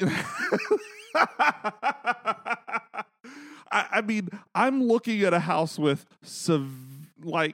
severely less numbers. Like those earrings are more expensive than houses we can afford. Right. Like, I don't understand. Jessel asked Bryn if, hey, did you read Erin's like party invite that she sent us? And Bryn goes, is there like a penis on it? Like what? But she's like, no, it's just all these sponsors. And like Bryn's like, I don't recognize literally any of them. And then Bryn also says that it looks like a Coachella poster, but goes, I mean, to each their own. They're the ones with the house in the Hamptons, not me. So, but yes. And I didn't yes, go do your sponsors, but you get that many sponsors to fund this event and you couldn't cater? Right. Spoiler alert. But like, also, do any of those sponsors want to sponsor our podcast? yeah, exactly. Oh God. But no, like I could, we'll get to it later, but like I could give Erin a pass in the Hamptons. Right. With the like caviar, but we're going to go out to eat later. And, like maybe it wasn't the most food possible, but like, still. There was no excuse. I did not understand the lack of food at this party.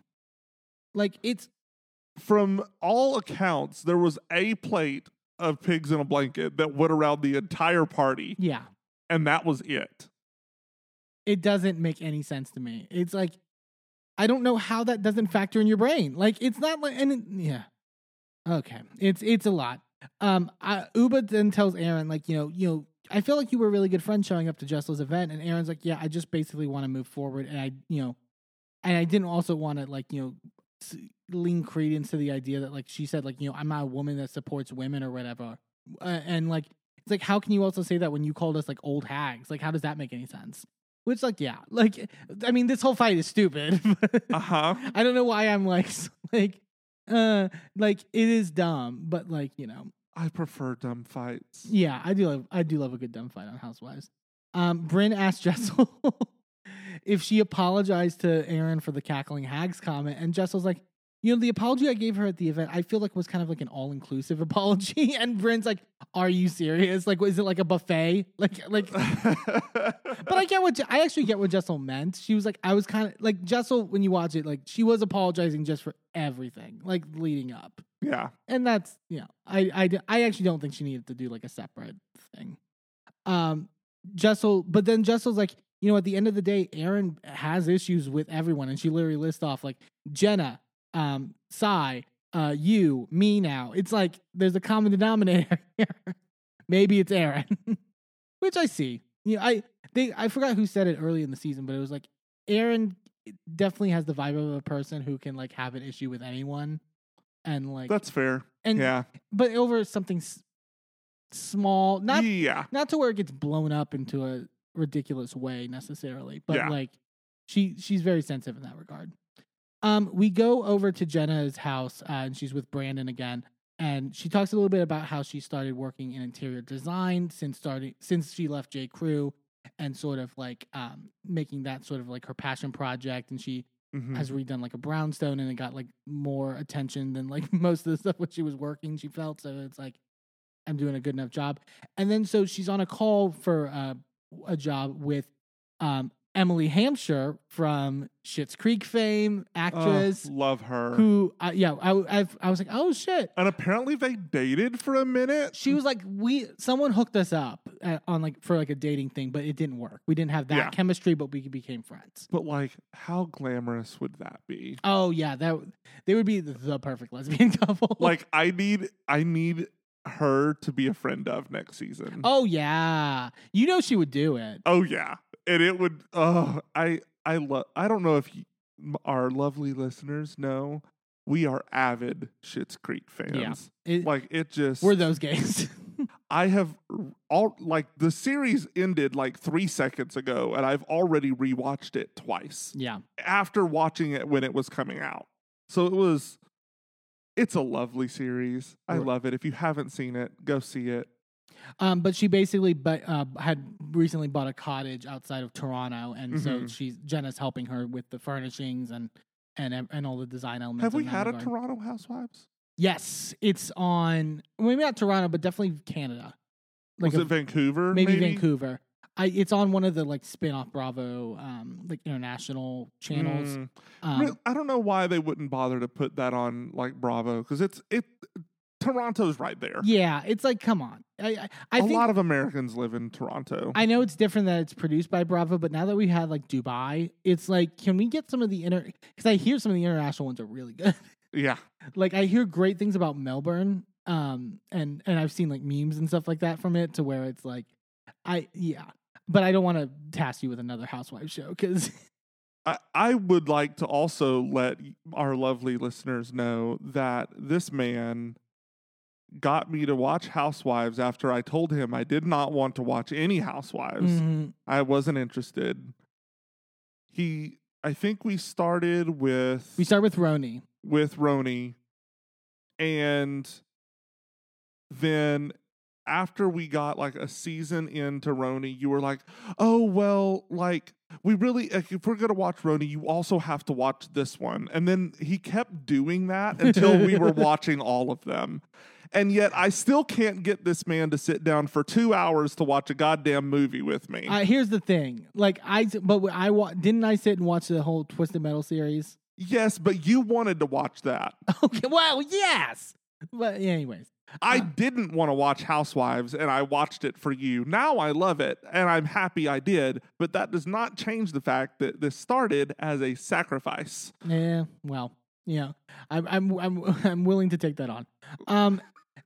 And also, Emily is wearing Jenna's eyelashes from her company Love Scene as well, and Jenna's kind of talked about this as well, sort of like the reason why she wanted to develop lashes and stuff like that. So. Yeah, it was kind of a little like product pricing, but it was like I didn't mind it because Emily and Jenna are both great. So yeah, it works. Aaron and Abe go out on their anniversary dinner. They're 12 years together, 10 years married. I'm sorry. So y'all went on an anniversary dinner and then made all of us sit through an anniversary event? Y'all got to eat. Y'all got to eat and didn't let nobody else eat because y'all already had dinner. Y'all got to eat those lobster dumplings or whatever they were. And with the penguin in the background. Oh, can we talk about the penguin? There's an entire ass stuffed penguin at the booth behind her husband's shoulder. Yeah. And it's just like... And not displayed. Like, it's not like a display for the rest. Like, it's sitting in the booth. It's having dinner with a man. And it's just the penguin and the man. There's no one else at that table. Yeah, and it's like, why? What did Bravo just not see it? Was it like remember the Starbucks coffee cup in Game of Thrones? Yes. It was very that vibe where it's like, did we not notice what's happening right now? But it's like a life-size penguin. Yeah. Sitting in the booth. I really couldn't pay attention to anything that they were saying about their relationship. I took like barely any notes about it because like I just could not stop focusing on this penguin. They talk, but the one thing I didn't know. So they talk about like the party and how they have to organize everything. Abe specifically says like, you know, friends and family, like, you know, a lot of them are wanting to speak, but we may need to limit their speeches. And Aaron's like, yeah, like no more than like 2 minutes. That apparently did not happen. So you just didn't, do you have like no backbone to like tell them like, no, like to like, cause yeah, when we get to the party, we'll talk. Y'all should have got those people from the Oscars to come over there and just play people off. It was too much. It was, but it's also, it's not a wedding. It's not a wedding. It's an anniversary event. Why is anyone getting mic time but y'all? I don't get it. Aaron talks about the importance of them kind of being friends first in the relationship, and is like if we weren't married, like I think we would end up still being friends. And Abe goes, I couldn't be friends with you now that I fucked you. Like as a joke, but I was like, is this a straight people thing? It must be a straight people thing, because if gay people did that, if gay people cut off all their exes, we would not have any gay friends. Oh yeah, the roster would be like like non-existent. Like once upon a time, like just before Amen, I was a hoe. And I was getting it. Yeah. I would have no gay friends if I just stopped talking to all the people I fucked. Right. Like I can't do that. So Abe orders like this, like what Aaron calls like a fruity Mexican drink, which I was like, oh God, you already getting hit for your political donations. Like, let's not delve into that realm. But it was innocuous. So he orders then like a Don Julio on the rocks, and the waitress is like, do you want like little rocks or do you want like a big rock? He's like, I want a big rock. And Aaron goes, I want a big rock too. And then Abe then decides, oh really? And then pulls out a fucking diamond ring for her. Which, if that was good coordination with the waitress, if that's what was happening. Yes, but that is not where I saw that conversation going, because I am filthy. Oh yeah. Yeah. I mean that's our brains at the end of the day. Like, but they seem sweet and nice. I'm still not over the penguin. I don't know how we don't just talk. Why is there a penguin? I need a dissertation on the penguin. We then go, oh my God, this scene. We then go to Jessel at her home, and she calls Pavitt from the other room to be like, hey, can you come in and help me with these like school applications and that? She's like, did you get like the email for, the applications? And he's like, yeah, I got it. She's like, well, can you like send it to me? Like, I don't think you understand the urgency of all this. Like, we have like 2 weeks. I'm like, okay. Like, you hit it squarely, the nail squarely on the head. She hates this man. She does not like Pavitt. And I don't think Pavitt likes her. I don't blame him though. Like, yeah, I'm team. But I probably don't blame her really either if he's like that inept at things. But like, holy shit, this is a bad pairing. Like, I mean, it's entertaining for us. Oh, it's great. It's great television, but like, Jesus Christ, they hate each other. It's so fucking funny. Jessel's like, we've narrowed down, in her confessional, she goes, we narrowed down to 2 schools. I mean, I narrowed it down. Pavitt's been sitting on his ass, fiddling with his balls. Like, Jesus Christ. The balls that he has left that you've just completely like chopped off at this point. It's like, it's too much. It's perfect, but it's too much. Jessel is admiring this one school because it's international. She's like, they have, school, they have, what is a school? Satellite schools? Yeah, sure. In like Brazil and like San Paulo or whatever. And Pavitt literally goes, well, all we care about is New York. It's where we live. But he's right. Jessica goes, no, I get that. But like, and she goes like, oh, like stop. Like who gives a shit about the international campuses? Like, I don't. But they teach them like languages. Like our children can learn to speak Mandarin, Pavitt. And Pavitt goes, they can barely speak English right now. And Jessel goes, they do speak English. What are you talking about? And to me, that was like, I was like, Jessel feels like the parent that like goes around to like other parents and be like, yes, he's 1 and he already, can read Shakespeare and he's a black belt in Krav Maga. Yeah. Like, I don't like, come on. It's so clear what's happening. And then Jessel shows him the price tag and he goes, are you crazy? $62,000 for what? Coloring? And she's like, look, you get an iPad and an Apple Mac if you join this school. And Pavitt's like, great, we're paying $62,000 for an iPod and an Apple Mac. or an iPad. But like, I don't see why he's wrong. He's completely right on this. Like I literally paid less for the school that I graduated from, and I also got a Mac from that school. Like I don't understand. Yeah, Jessel's like, you just don't understand, Pavitt. Like, you need to invest now. Tom Cruise sent his kids here. You can be rubbing shoulders with that, and that's the thing. It's like Pavitt doesn't give a shit. like who fucking cares? Also, do you really want to be rubbing shoulders with Scientologists? Well, are you telling on yourself? I wouldn't be surprised. I mean, like, but like, Pavitt is just like, there is sort of a status. I do get this vibe of Jessel that she cares a lot about status. She says that New York. Oh, is yeah. Like, going to a school in New York is big on status. She explicitly says it. And it's like, I mean, you got enough popular, like, famous people in the fashion industry in your close circle. I don't think you need more. Like, and again, it's also like, I think I said it before. It's like, take some of the money that you're devoting to a preschool and put it into a college fund. But like, holy shit, can you imagine spending the amount you would pay for a year at a private college on a preschool? Yeah. And doing that for every year through when they graduate high school, and then still paying for holy shit. Yeah. It's like just to solely rub shoulders with Tom Cruise or just celebrities And in to get a general. Mac. Don't forget the Mac. Don't That's forget the very Mac. important. But like to rub, it's like you can pay to get into parties and do that. I can buy my own Mac. Yeah. Like, for a lot cheaper. I don't understand. Jessel's like, oh wait, they're asking for like boards and organizations. Are you part of anything? I mean, except for like the fried chicken committee. And then Pavitt dead serious goes, it's the Street Food Association of New York City. He was so mad at that. He was very mad that she called it the fried chicken committee. It's like, it's the one thing I have, and why are you downplaying it? Poor Pavitt. I feel so bad for him. Jessel then starts to like, because they're like, you have to write like your thoughts on your children or whatever in this like thing, and she's like, it's a long thing about like Rio is blah blah blah blah blah, and is socially inept, and Pavitt's like, wait, I think socially inept is a bad thing. What are you doing? It's like, you're the English major. Like, what are you like?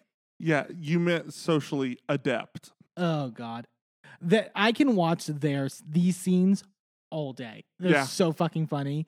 Like, Jessel is like comedy gold. Oh yeah, and Pavitt gives it right back. Oh yeah, there's a good sort of like negging between both of them in a way that like really works. We go over to Sai's brownstone, and her son is coloring and like making marks on the white carpet, and she's just like, oh my God, like freaking out about it. Sai ends up talking to David about the whole Jessel and Aaron issues. And Sai's like, I just don't understand why, Jessel is so offended by being called pampered and all this stuff. And David's like, I love that this is really the second time David has told her this. Like, she literally just gave birth to twins and like is getting back. Like, if she's juggling all these things, I wouldn't, if someone called me that and I was juggling all those things, it would annoy the fuck out of me. Yeah. And Sai's like, David, you're so right. Like, they talk about how like, David says, like, I find it funny that the ladies come to you to discuss feelings. You have many strong suits, but a counselor is not one of those. Maybe it's because there are no feelings coming back. Yeah. Maybe it's just because I could scream into the void and the void has a face. Maybe. But but I do like that Sai, like, doesn't, like, Sai cops that is like, yeah, I'm a hard ass. And she says that because of her upbringing and stuff like that, I don't really listen to people in terms of their feelings and stuff like that. So, David kind of has a point there. And she talks about, again, like how David kind of helps her see the light in certain situations that she wouldn't normally see. I like Sai. I think she's like, again, I feel like not many people were online at the end of this episode, but I was her team this episode in terms of everything that happened at the party. A lot of people have been saying that Sai is going to be the first out from this group. I don't see that. I don't see that either. I see Jenna leaving over Sai. Right, just out of she can't find someone who will be in this light. Like, already she's a public figure, and then she's not able to keep a girlfriend who will be willing to stand next to her on this show. Right. Like, I get how dating can be difficult on a show like this. Yeah, and we'll touch on that in a little bit. Everyone's getting ready for Aaron's party. Jenna's trying on clothes with her goddaughter, and like she has like the open suit jacket that she loves to do, but her tits are just full out, and she's like, "Oh, nope." Like, I don't see why you can't just put some double-sided tape on there. Just like keep it from opening any more than that, and Sure. that's fine. Like, Well, I think she normally does like the mesh shirts underneath. yeah, which but is, still, that's not gonna cover the nipple. yeah, there's that. Jessel is getting her hair done, and she's like, Pavic, can you show me your outfit? I know that you did your shopping on your own, and I always get nervous when you do that. Basically, and Jessel talks a little bit how she's like, and she talked a little bit previously about how she kind of had to sort of train Pavic in certain ways in terms of like style and things like that. And she talks about how she's created a monster. Nowadays, he blow dries his hair. He gets his eyebrows done. I made him stop because I had to say, like, why are your eyebrows thinner than mine? And now he looks like Zoolander. But I still think, like, he doesn't care. Like, Yeah. I mean, but he's not like an idiot. Like, he's not like the town fool or whatever. Just like, Right. bumbling around, like not knowing what to do. It's, Which is, I kind of think how she sees him. yeah, she does. She definitely she's an alpha, to put it mildly. She sees him as the housewife. Yes, very that. I can see that.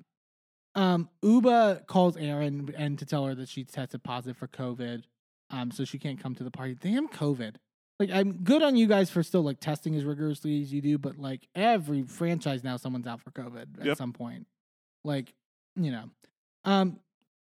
didn't, but Uba does joke that I had gotten my dress ready, I got my makeup done. I ate because I wasn't sure if you were going to feed us. And then I noticed that I couldn't taste the food, so then I That was my clue. They arrive at the party. It's a really beautiful venue, I will say. Like, she said something about how it used to be like an old bank Mm-hmm. and like it's really, I mean, we'll get to it later. Like, it's really spacious to where, like, I wish Erin had a better idea of what she wanted out of the event in terms of like format, but like in terms of like setting, it's great. Like, yeah, I mean, we've seen a more successful event happen in a bank on Real Housewives of Miami. Right. That was a wonderful event. Oh yeah. Dr. Nicole's like blew her out of the water. Sorry. I love Dr. Nicole so much. Erin says hi to her father and her father's friend, as it's noted on the lower third. Were there quotations on that? And Shady editors. And just like, Dad has a girlfriend? Great. At least she's of age. So it seems like another one of those, like... Which is another thing echoed from Miami. There we go. Same episode. Same Dr. Nicole. She literally... So with the jewelry that she rented that like Uba got, they literally have a security person to like give her the jewelry in the box and then just be around so it doesn't get stolen. Yeah, that's standard. Which, like, at that point, I wouldn't want it. Like, not for an event. Like, I get, like, maybe, depending on, like, if I'm not interacting with people. Mm-hmm. Like, if I'm, like, speaking at something and whatever, I can understand that. But it's, like, I don't want to be followed around by this, like, giant burly dude who's, like... I mean, he doesn't, like, follow her around. We don't see him again ever throughout the whole rest of the show. Sure. But I would be so... And also, I would be so self-conscious. Like, for me, like, I'm the person who, like, triple checks doors to make sure they're locked. And, like, always it's like, me, I'm the worst. Where I'm just like, did you bring that? Did you make sure to bring... Like, to me, I would be, like, doing that to such a degree that I would eventually lose them. Well, yeah, because it's literally, like, almost $1 million worth of jewels that she's wearing. Yeah. And it's not even pretty jewels. It's diamonds. They're cute, but it's not, like... They weren't like, wow. Like I could, like, her dress, well... The earrings were fine. They were kind of 80s. I wish she would have wore something simpler with it, and I also didn't really like her dress. The side boob was a little off. Like, it wasn't fitted enough to where, like, it was, where it was carefully placed. But I do prefer more, like, I don't really prefer diamonds. Like if I'm going to go jewelry, I want like a sapphire or like a ruby or an emerald, something with color, something with vibrance. Yeah. I don't like clear. What? Clear? Clear Really? is boring. Clear is boring. At least give me topaz. Come on. Bryn shows up in sunglasses, high off her ass. Oh yeah. So like 3 sheets to the wind. She's basically like, my eyes are bloodshot. You know, I'm keeping the glasses on. Sorry. At 9:00 at night inside. She tries to say hi to Aaron's like young son Levi, and he like runs off. And Bryn's like, "Is it because I look like the stepmom from Parent Trap?" Which like I missed that. she's already starting with the jokes, which we'll get to because I think it's going to become like a big plot point. Bryn tells Aaron like, "I have to meet your dad. Is that your dad over there?" And Aaron's like, "Don't hit on my dad tonight." And Aaron's like, Bryn's like, "I'm 100% hitting on your dad." That's definitely happening. And then doesn't. Well, doesn't. But then Aaron's brother then comes in, and then Bryn starts to hit on him. And Aaron's like, "Oh, for fuck's sake." Like, you know, Aaron kind of plays it off well enough at this point. Pavitt at one point is talking to Aaron's dad, and they're like, and he's like, "More kids, you know, whatever." And Pavitt's like, No, we're 2 and done. Like, we're whatever. And then Jessel basically is like, you know, we have more embryos. I still have a girl. You know, I'm wanting, you know, Pavitt may not know it, but like, we're getting a girl. Like, she's just like, I'm not even having the conversation with him. We're having another girl. To me, that's not okay. When you're married in a relationship like that, that's not okay. Sure. Like, I get that, yes, like, when it comes to, am I going to abort this child because it's not safe or not something that I want my body to go through? Absolutely should be a woman's choice. But whether to implant an embryo and have a child, well, no. Now that I think about it, there is kind of a tricky thing with like in vitro. Because I'm sure if you have like that many embryos, like your incentive is to like, well, I have them. I mean, how many times have we heard on Housewives, like, I have these. Right. I want to use them. We see it with Kenya in Atlanta. Like, right. You know, I think.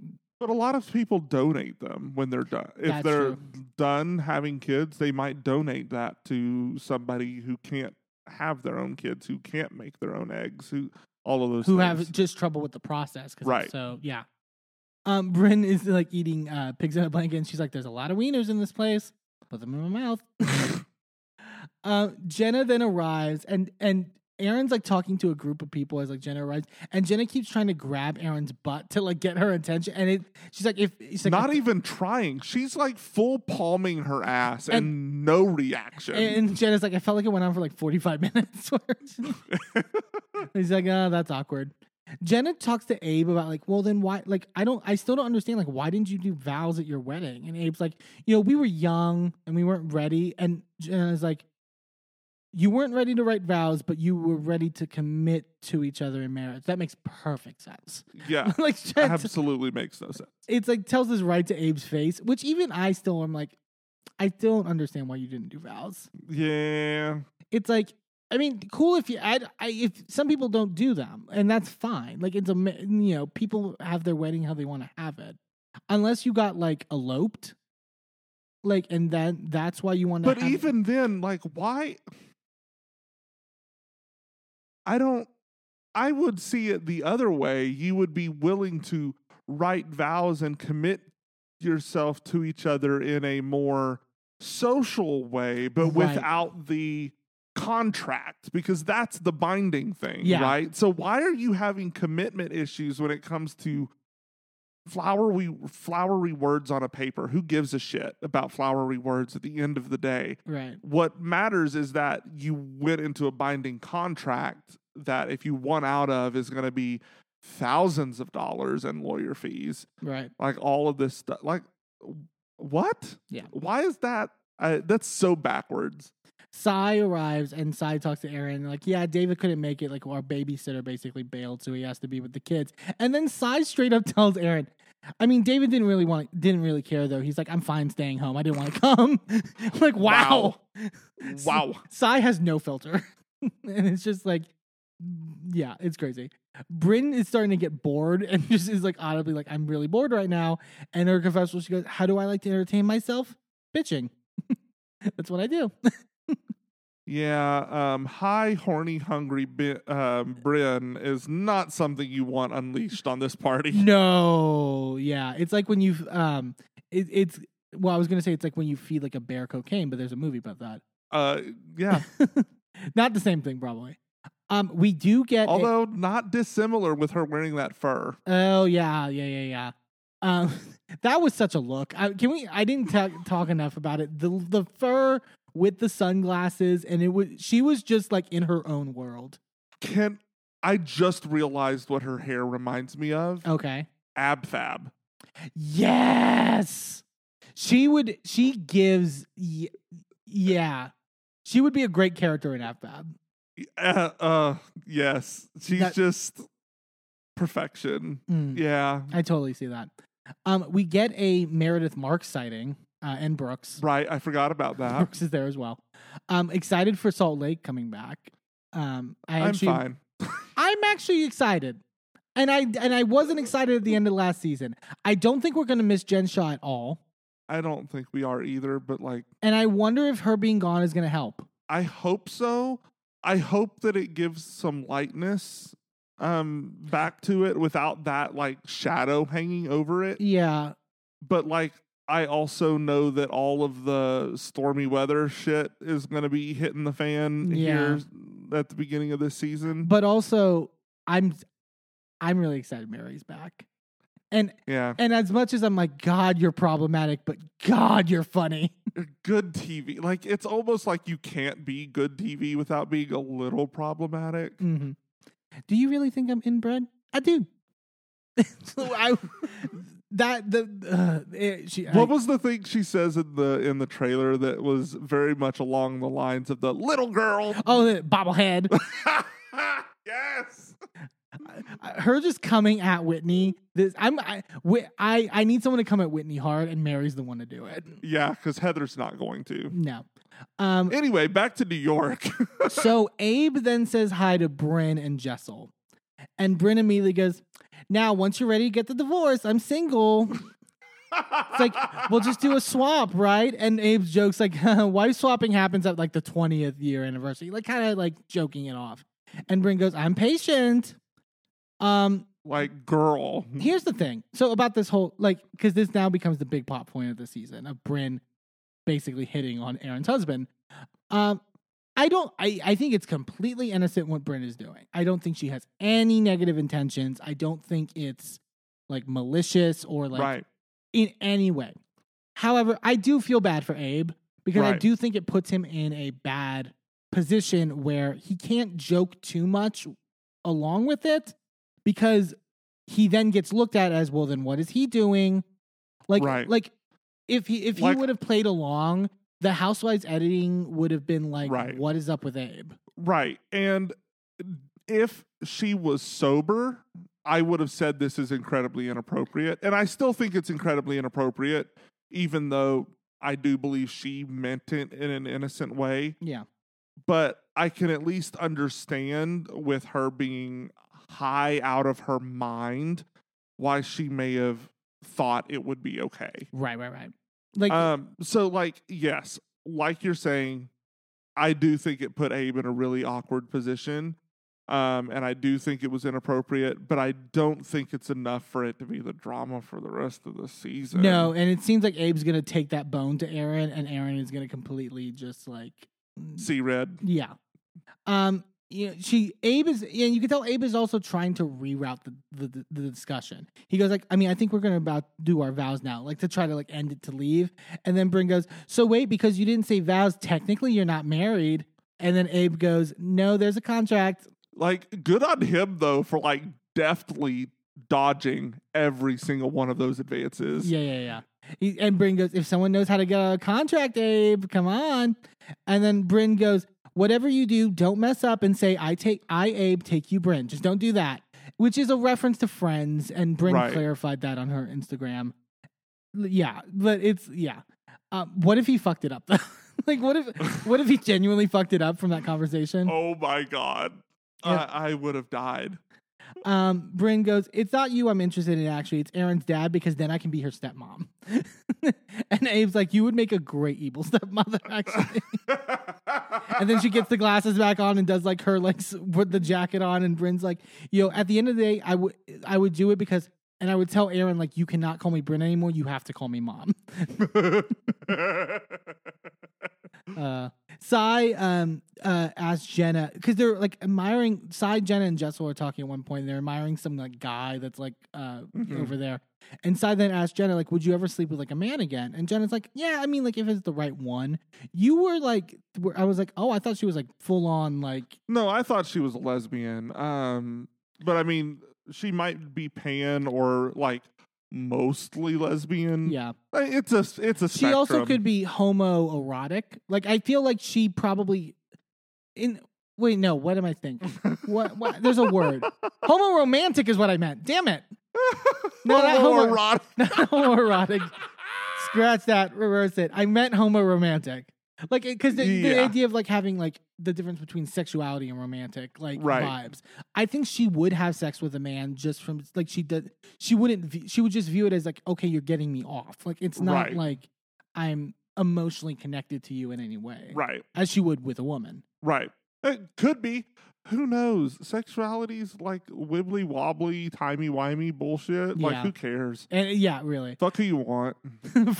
Just fucking. As long as they also want to fuck. That there's two rules, and those are it.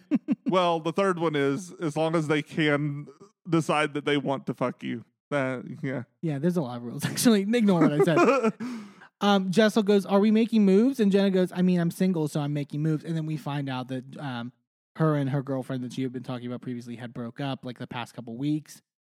Jenna says that it lasted about like a year and a half, but it wasn't really consistent, and that there were signs. Jenna, because they're like, is it because like, she wanted to be more open? And she's like, no, the opposite. I actually wanted to be more open with the relationship.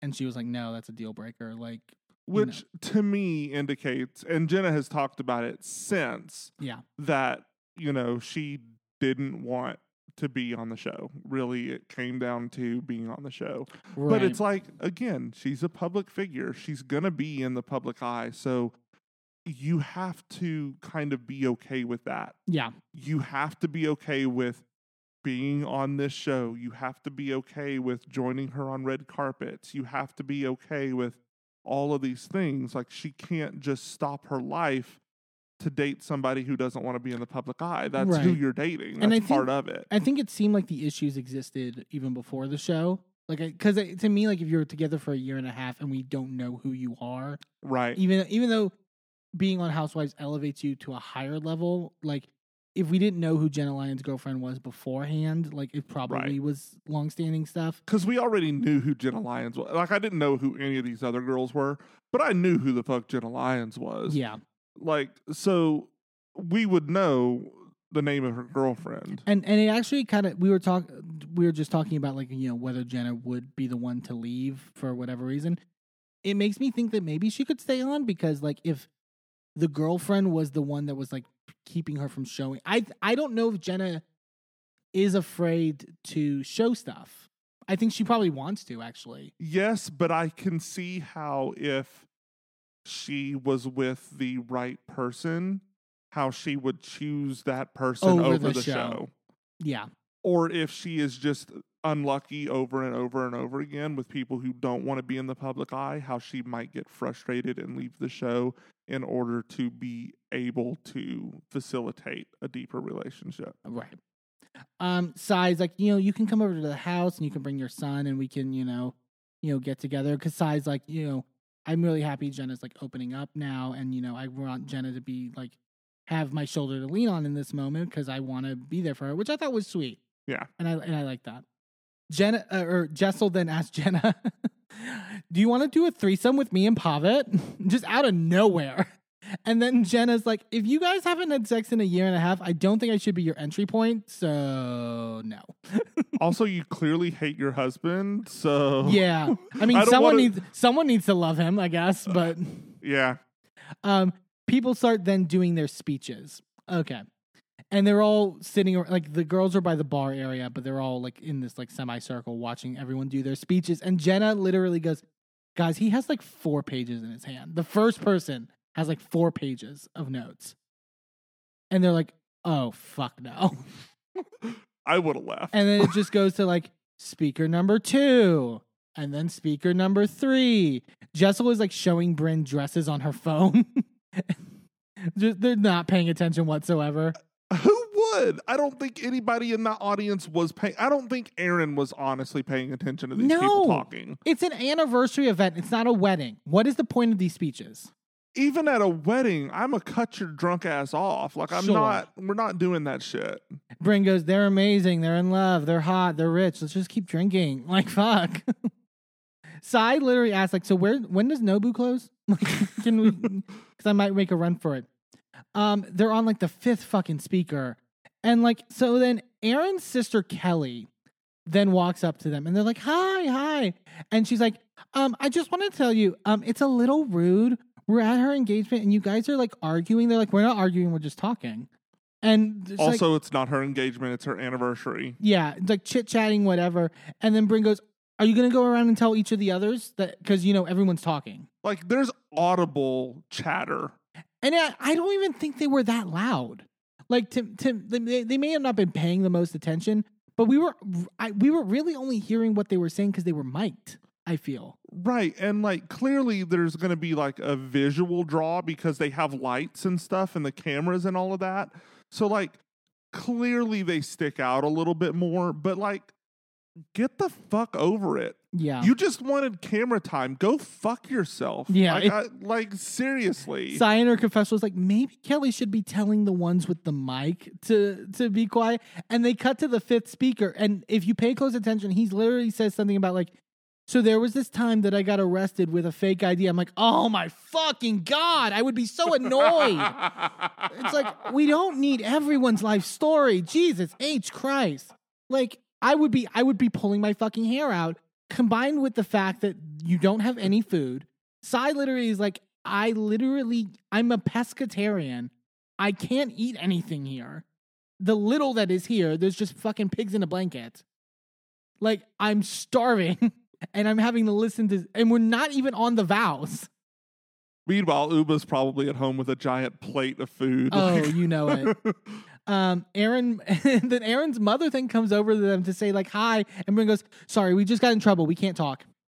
We can't talk. That's so me. I would so be like that petty bitch in that moment. Like, oh, I'm so sorry. No, really, you should be quiet and listen to the speakers. We were just chewed out for that. So like, you might want to just shut the fuck up before your daughter yells at you. Yeah. No, not Aaron, the other hoe. The other one. Aaron starts her vows. They finally start the vows. And like she starts it, and then like I feel like someone says something, but she like shushes, like God, people are so loud or whatever. Okay, there was nothing really memorable about the vows. I'm sorry, that sounds mean. Oh, other than the fact that Abe says something about being able to physically please her. Oh, he says, I will continue to keep you satisfied emotionally and definitely physically, for like a laugh line. And they cut to Pavit's face, which is like so shady. Pavit's like, what's that like? Also, Abe is just like, his vows are just like Grateful Dead lyrics. Like, he's like, I love the dead. So I'm like, this is the worst part. Sorry. Like these speeches, is every nightmare of a wedding. These speeches had to be like an hour. I could not. They could have left and gone to Nobu. Yeah. They all start dancing. Sai's like, I want sushi. Sai tells Jenna, like, I'm thinking of just leaving, going to Nobu. And as she's saying this, there's a guest who like is like has their back to them, and her hair gets onto one of the candles and fully catches fire. and for a while. Oh yeah. It's like it's burning for a while, and it gets like up to, and like she's like, oh my God, like fuck. She's like, what? I'm like, your hair is on fire. Like she's like, that's my sign to duck out. I'm done. Was it Bryn that said she's pretty, she'll be fine? Yeah, probably. Sai's like, I'm leaving. She's like, Aaron won't even notice me now that I'm gone. Erin then comes out in her like second like jangly like sparkly look or whatever. Immediately grabs the girls to do a photo booth, and she's like, "Where's Sai?"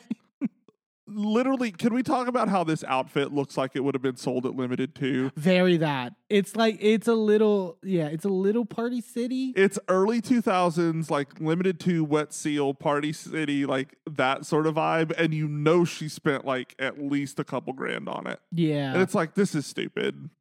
This is dumb.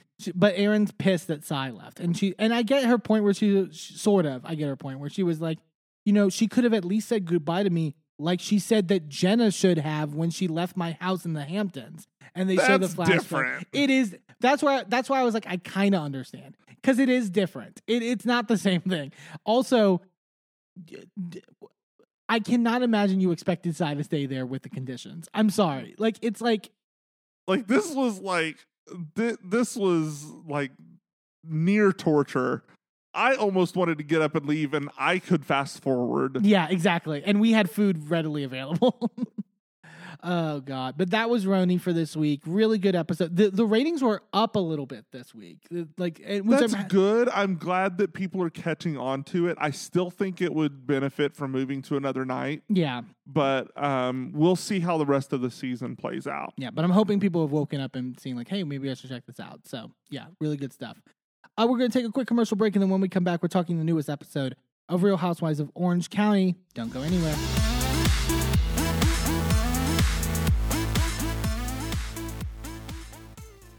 Well, hello, friends. I'm your pal in the mainstream media. And I'm the Riz. And, you know, Riz, it takes years of strenuous, dedicated training before you're worthy to step inside a professional wrestling ring. But it takes even more time to develop complex, highly astute opinions about professional wrestling. Am I right? That is correct. Yes. And you know where we can find that? Yes. On the Wrestling Mayhem. That's right.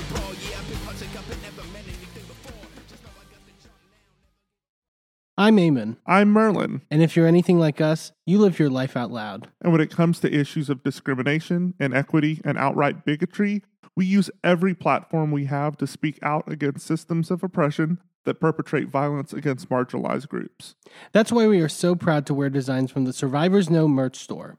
Their team has created designs that feature unapologetic, empowering, and survivor-centered messaging that range from mild, like accountability is love and toxicity is not on the menu, to a little more spicy. Like one of my favorites, fuck your laws, fuck your system, transformative justice now, which has a cute little happy flower on it.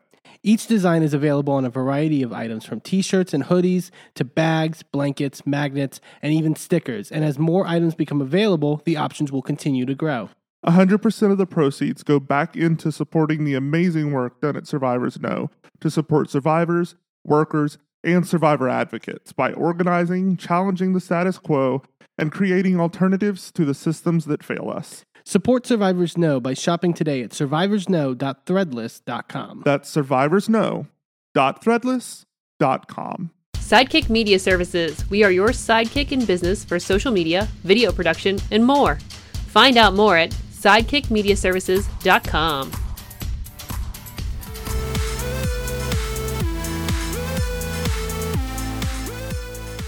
Welcome back to A Gay and His Envy. Let's head on over to Orange County, where we're dealing with all of the fallout from Tamara's little fires that she set and danced away from. She's barely she's in here appears in this episode. She's in it for like 3 minutes. She's here just to shoot tequila at people out of super soakers, and that's it. Yeah, it's like, but it really is. I mean, it kind of is her episode. She literally started all of these fucking fires, and then took the week off. But it's a great fucking episode. Yeah, like credit to Tamara, executive producer. But like it's really fucking good. Like I was like, it wasn't since like kind of since Vanderpump that I was like this like invested in an episode in terms of like what the fuck was happening and trying to figure out what the fuck was happening. Yeah. We start with a very dramatic cold open of Shannon's house, and it's just like dun dun dun dun dun. Shot of Archie, her dog, just like lying down. Dun dun dun dun dun. And then it's just John and Shannon on the couch together, and John going, "So, what happened?" It's like, oh God. Oh God. It's so overly dramatic. But it was like, I mean, Shannon's been spending 3 episodes being like, John is going to be so mad. He's going to be so mad. Blah, blah, And then blah. he's just fine. I mean, he's stern. I'll say that. Like, very just like, he is invested to a certain extent. She's like, it felt like an ambush. Like, there was a feeding frenzy going on, and we just see the flashbacks of it. And she's like, I have a party tonight, so how is that going to work at the end of the day? And then we flashback to her Well, wait. This whole episode takes place in one day. Is it one day? She just said, I have a party tonight. Well, yeah, there's a little bit at the end with when the next day when Shannon and Emily go out for lunch or whatever. But, Okay, whatever. Yeah. It's basically one day. But I get your point. Like, it's all pretty condensed. Her saying at the costume party, National Taco Day, super casual, little Mexican fiesta with senor noodles, super fun. It's like, oh Jesus! And John goes, they just need you to know to shut the fuck up. and Shannon's like, I feel like I've been betrayed by all of them because they're not. This was crazy. I was like, what the fuck are you talking about, Shannon? I love you, but like, what are you saying? In her confessional, she's like, I feel like I've been betrayed by all of them because they're not listening to me and they're believing gossip. They literally are listening to you. You are the gossip. You're saying these things and not remembering them. I don't even believe that. You think she's just faking completely? I think she's faking it because she's like, oh, that's right. I did call her and tell her. Fuck. I don't remember that. Yeah, it makes me so worried for Shannon. We talked about it last week where it's like, oh God, girl. Like Either she is drinking herself into oblivion so often that she is literally calling all of these girls in the middle of the night, or she's lying. Yeah. I really hope she's lying. Yeah, I mean, because she's been in this kind of a place before, and it was like David. But because that's what was happening when she was so like, if she's back in that same place that she was at the end of her and David's marriage, yeah, then what the fuck is going on between her and John? Well, there's that, but I also wonder, like, then, like, what part does Shannon play? That's the question I've been having at the end of this episode. It's like, yeah, like is Shannon a little more calculated than she's letting on? The thing is also, like, I always considered Shannon to be the most open housewife, and that's why I've always liked her. And now I'm wondering, like, is that true? Like, I don't think so. I feel like it's not. Because, like, if they're all, like, it's also one thing when Tamara's pushing this, but now when you were seeing Heather, like, corroborate, yeah, it's like, what the fuck is happening? I don't know. Also, this is the 5th franchise in a row where we've got somebody that is getting accused of putting up a front and not showing their real life. Sure, but this time, but they handled it, yes, but this time they handled it properly. In terms of the show. Actually, no, 6th, because it happened last season on Beverly Hills. So we had Beverly Hills with Kyle. We have Jersey with Melissa. We have Potomac. With Robin. With Robin and Giselle to a certain extent. We have Atlanta right now with Drew and with Marlo. We have... Yeah. OC, like, and Vanderpump just had that with the Sandoval with Sandoval and Ariana. Yeah. So, like, what is happening? But like we'll get when we get to the fights, they credit to the producers of this season of this franchise particularly for handling it properly. Yeah, and I'll elaborate on that later. John says, "Be careful who you trust because so many people aren't trustworthy or untrustworthy." And Shannon's just crying like, why would she want to hurt me and hurt us? It's like, yeah, Shannon, why would like, that's my, like, the fact that you're asking that question, I don't get why then you don't, anyways, I don't understand. You have to question the question when the question don't have an answer. Yeah. We then cut to Emily. So she's going dress shopping with this woman, Kimberly, who is an exoneree from the California Innocence Project, which Emily has worked with to get wrongfully incarcerated people exonerated and to rehabilitate their lives and stuff like that. And she's getting ready for a big gala for them that they're doing in San Diego. I love the work that Emily's doing here. Ever since she had started like bringing up on the show and last season, right? Either that or the season before, maybe. Yeah. It's a very important cause, I think. And yeah. Kimberly talks like she was a nurse, and then now the nursing board basically didn't deem her as rehabilitated, which is crazy because it was from a crime she did not commit, and now she has to go through the route of getting becoming an EMT in order to basically get her job back, which is like the idea that again, even when you are exonerated, you still have more hoops. It's not it's not smooth sailing after that. Yeah. Is this the same thing that Kim Kardashian is involved with? I don't know if it's the same organization, but it's the same sort of work that she does, though, yeah. right? Because she got like a law degree in order to do this sort of work too, right? And because it's a large, our incarceration, system in this country is just so large at this point to where we are incarcerating people. Largely people of color, largely black men. Yeah, for no reason, and also in many cases falsely. In her case, she basically came home and found her boyfriend murdered, and because of shoddy police work where they didn't do any DNA, they didn't do any forensic evidence, she got basically screwed, and that sucks. It's a terrible situation. And if you can't afford to have an actual lawyer and you have to have a public defender, you're even more screwed in that regard. Right, yeah. And so I love that Emily's doing this, and she says it's really motivating for her to try to combat these flaws on a legal level, which is what she's, her experience is in. And she says in her confession, when I complain about my kids misbehaving or Shane or something that he said to me, this woman didn't get to raise her children. I get to raise my children, so I just need to shut the fuck up. And I'm like, yes and no.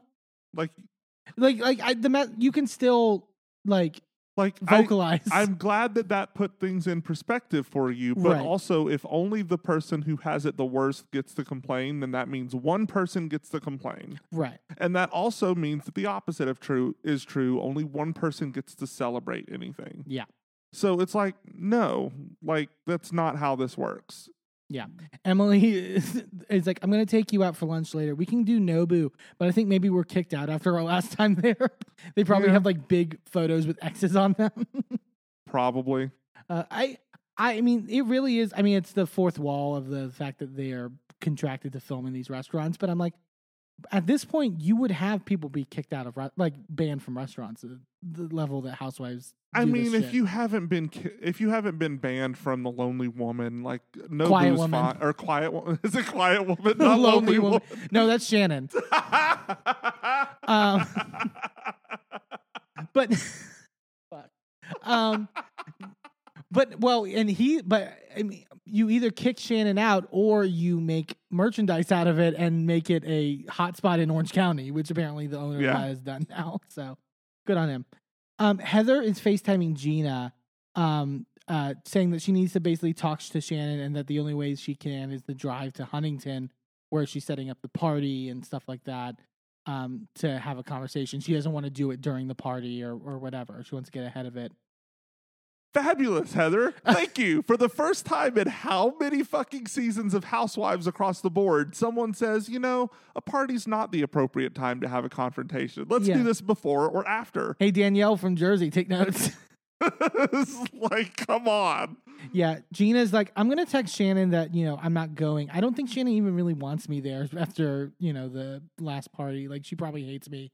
She's like, Gina says, I'm obviously going to go to a philanthropic event with Emily where I can feel good versus fucking tacos with some nutball that's screaming at me.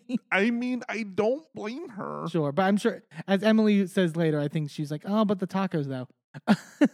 Fair. Also, Emily's tagline is literally, if you're going to waste my time, at least give me tacos. But the fact that this episode, illuminated why that was her tagline and we were confused for the last however many episodes. Yeah.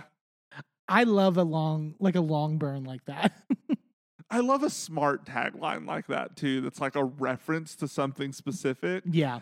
And it just, good job, Emily. And Heather's like, I plan on going, but I just feel uncomfortable. And then I don't have time to change my schedule.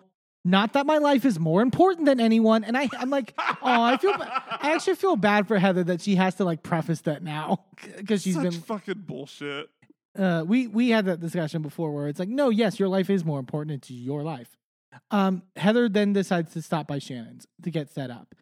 And so they sit down to talk and Heather goes, how are you? And Shannon goes, I'm not very good, actually. And Heather goes, I know. So let's just launch into it so we don't have to bullshit about anything. Yeah. I fucking like, as much as people like to call her like pretentious and like head in the clouds and whatnot, she's fucking real. She also cuts to a point. And like, I appreciated that in this moment. She's like, let's get the niceties out of the way. Like, we're going to talk about this. We're going to talk about this then.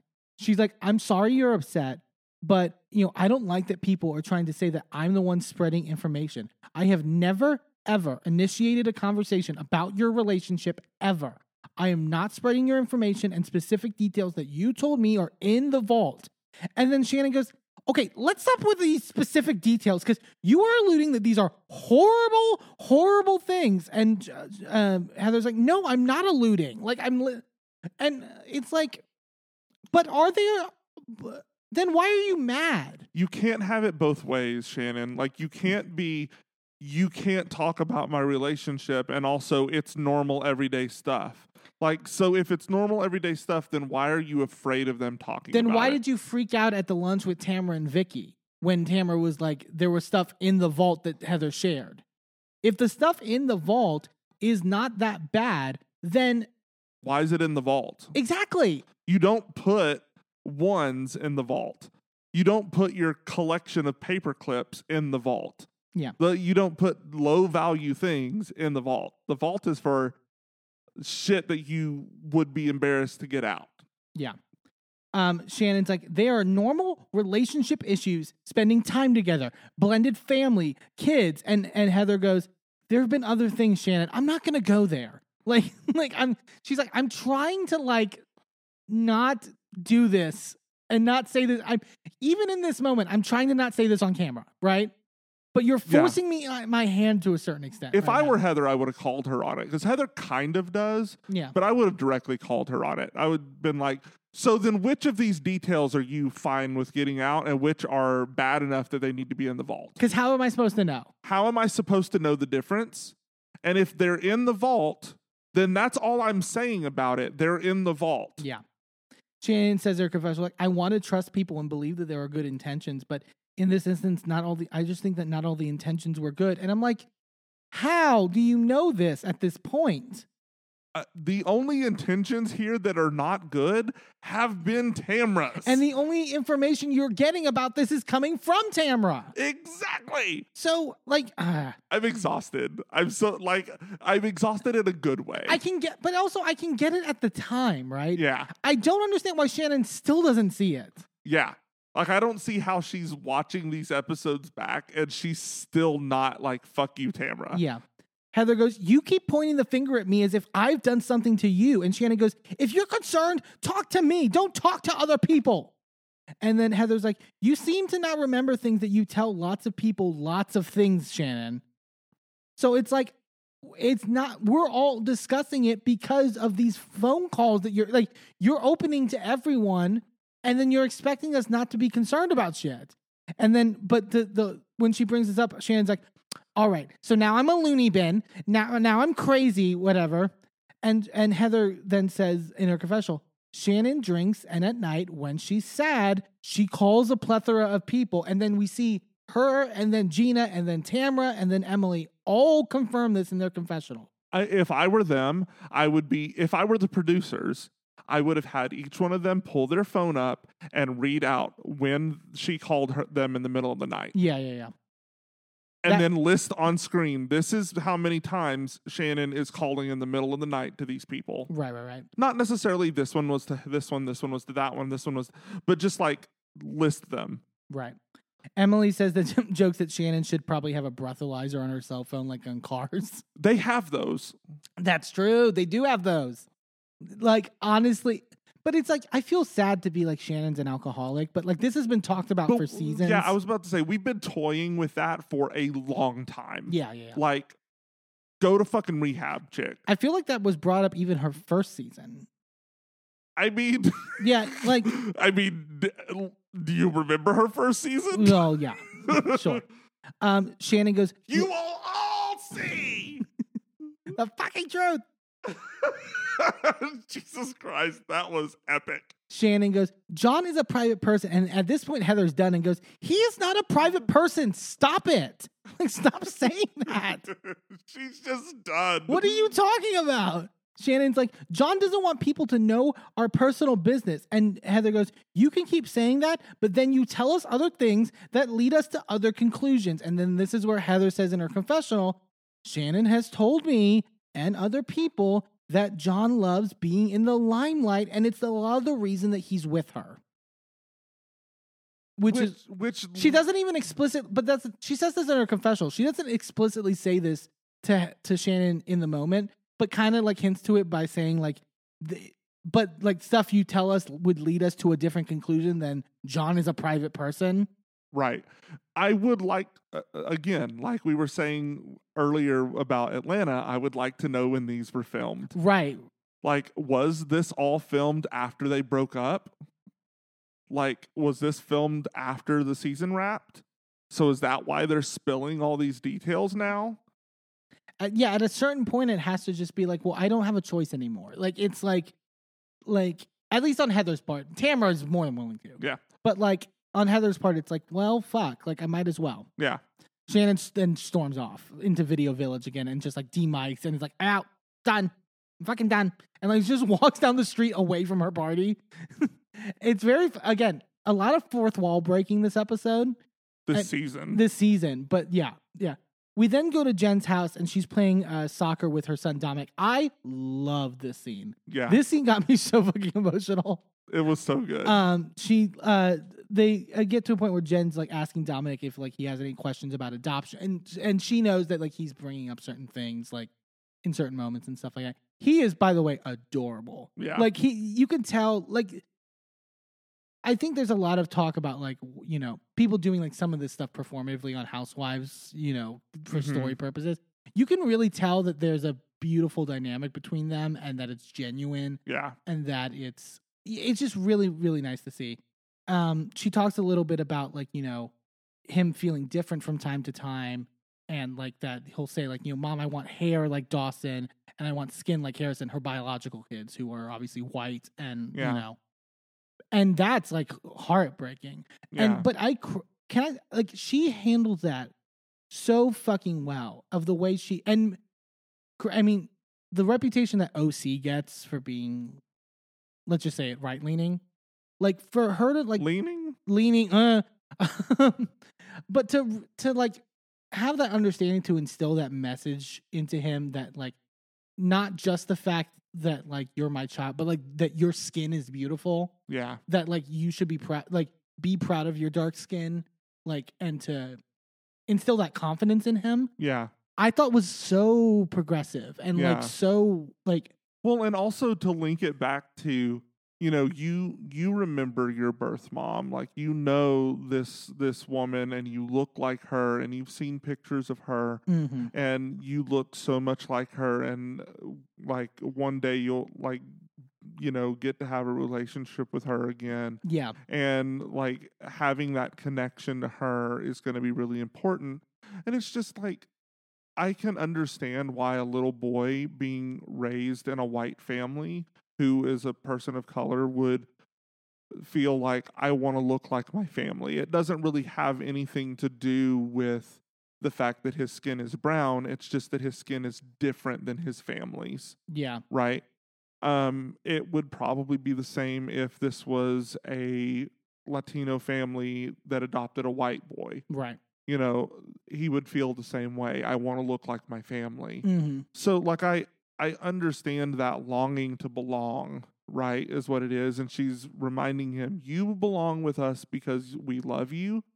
and you also belong with your mother because you look like her. Yeah. Like 'Cause there's she- a belonging in dual spaces. She mentions like, would you ever want to meet her? And like, what would you like say? Right. Like sort of like that kind of like, I couldn't remember if he had had a relationship with her before or if he had been removed from that situation before. I can't remember, but I feel like it was like really early in his life. Oh, that's So- right. No, he was an infant when they Yeah. took him in as a foster child. And I think he went back and like he was going back and forth between Jen's and the foster home. In like maybe. so I think like that, and then they eventually then made the decision. Anyway, But like I think it's just really beautiful, and I also really loved like the instilling of to him like, you know, I tell him like I would kill to have your beautiful brown skin, like making it a point of like, you know, knowing that what you have is beautiful, and like, Right. like you said, it's natural to want to match your family and sort of like have those things, but like seeing like instilling in him the positiveness, the positive elements of, you know, his features and his qualities. Like I think that's really just really great and sweet, and I think Jen is one of the best Housewife additions this year across franchises, I think. and I honestly think that she's having the best rookie year I've seen in a very long time. Yeah, I really think so. Like, credit to the casting department and all that, because like it's really well done. We then go to Heather and Terry's, and they're signing the escrow papers for their LA penthouse. We find out that they sold the mansion for $55 million, which fucking hell, like that is like. Could I just say I'm mourning the loss of that mansion because I was emotionally attached. Yeah, we've only seen it on the show in its full capacity for 2 years now, less than that. But like when she was building it, she had like the YouTube series like through all of that, Yeah. and like giving us the tour throughout the whole place and all of that stuff, and the stained glass mural thing, and like Mhm. the lighting installation, and the like all of these different things, right? And so it's just we got kind of it's our home. Yeah. That's our, you know, wealth porn home that we'll never actually step foot into, but still felt nice. Yeah. And she's like, we've sold the mansion, we've signed the escrow paper on the penthouse, and then she says there's a third thing that we can't talk about right now. So some sort of cliffhanger in that regard. Shannon's continuing to set up the party, and she's just like, I mean, I'm sad Heather's pulling out, but I just gotta, you know, keep going. And then Emily decides to FaceTime Shannon while she's getting coffee. She was gonna basically tell Shannon that she was gonna be late because she literally was gonna go from this Innocence Project event in San Diego to still make it to Shannon's party, which like credit to you if that, you know. But so she FaceTimes her to sort of like get this stuff out of the way from the last party, and she's like, I feel it's important for us to have a sit down. You know, I don't want you to be upset. I do care about you and your friendship. And Shannon's just like, you know, if I'm such a close friend to you, talk to me about my relationship. Don't talk to Tamara and everyone else. It's like, Well, to be fair, Shannon was already activated from Heather. yeah. So like she was already chomping at the bit. She was like, next motherfucker that calls me, I'm chewing their ass out. Shannon, once she's on that hamster wheel, it's very hard to get her off of it. And she's like, I have a normal relationship. It's not perfect, but it's a normal relationship. And Emily is done. And she just like goes, you know what, Shannon? You share a bunch of bullshit to people off camera, and then you don't want to take accountability for it. And Emily's hand holding her phone is like shaking. She's that mad. I don't blame her though, But I think it kind of like, because her and Heather have been getting the brunt of this. yeah.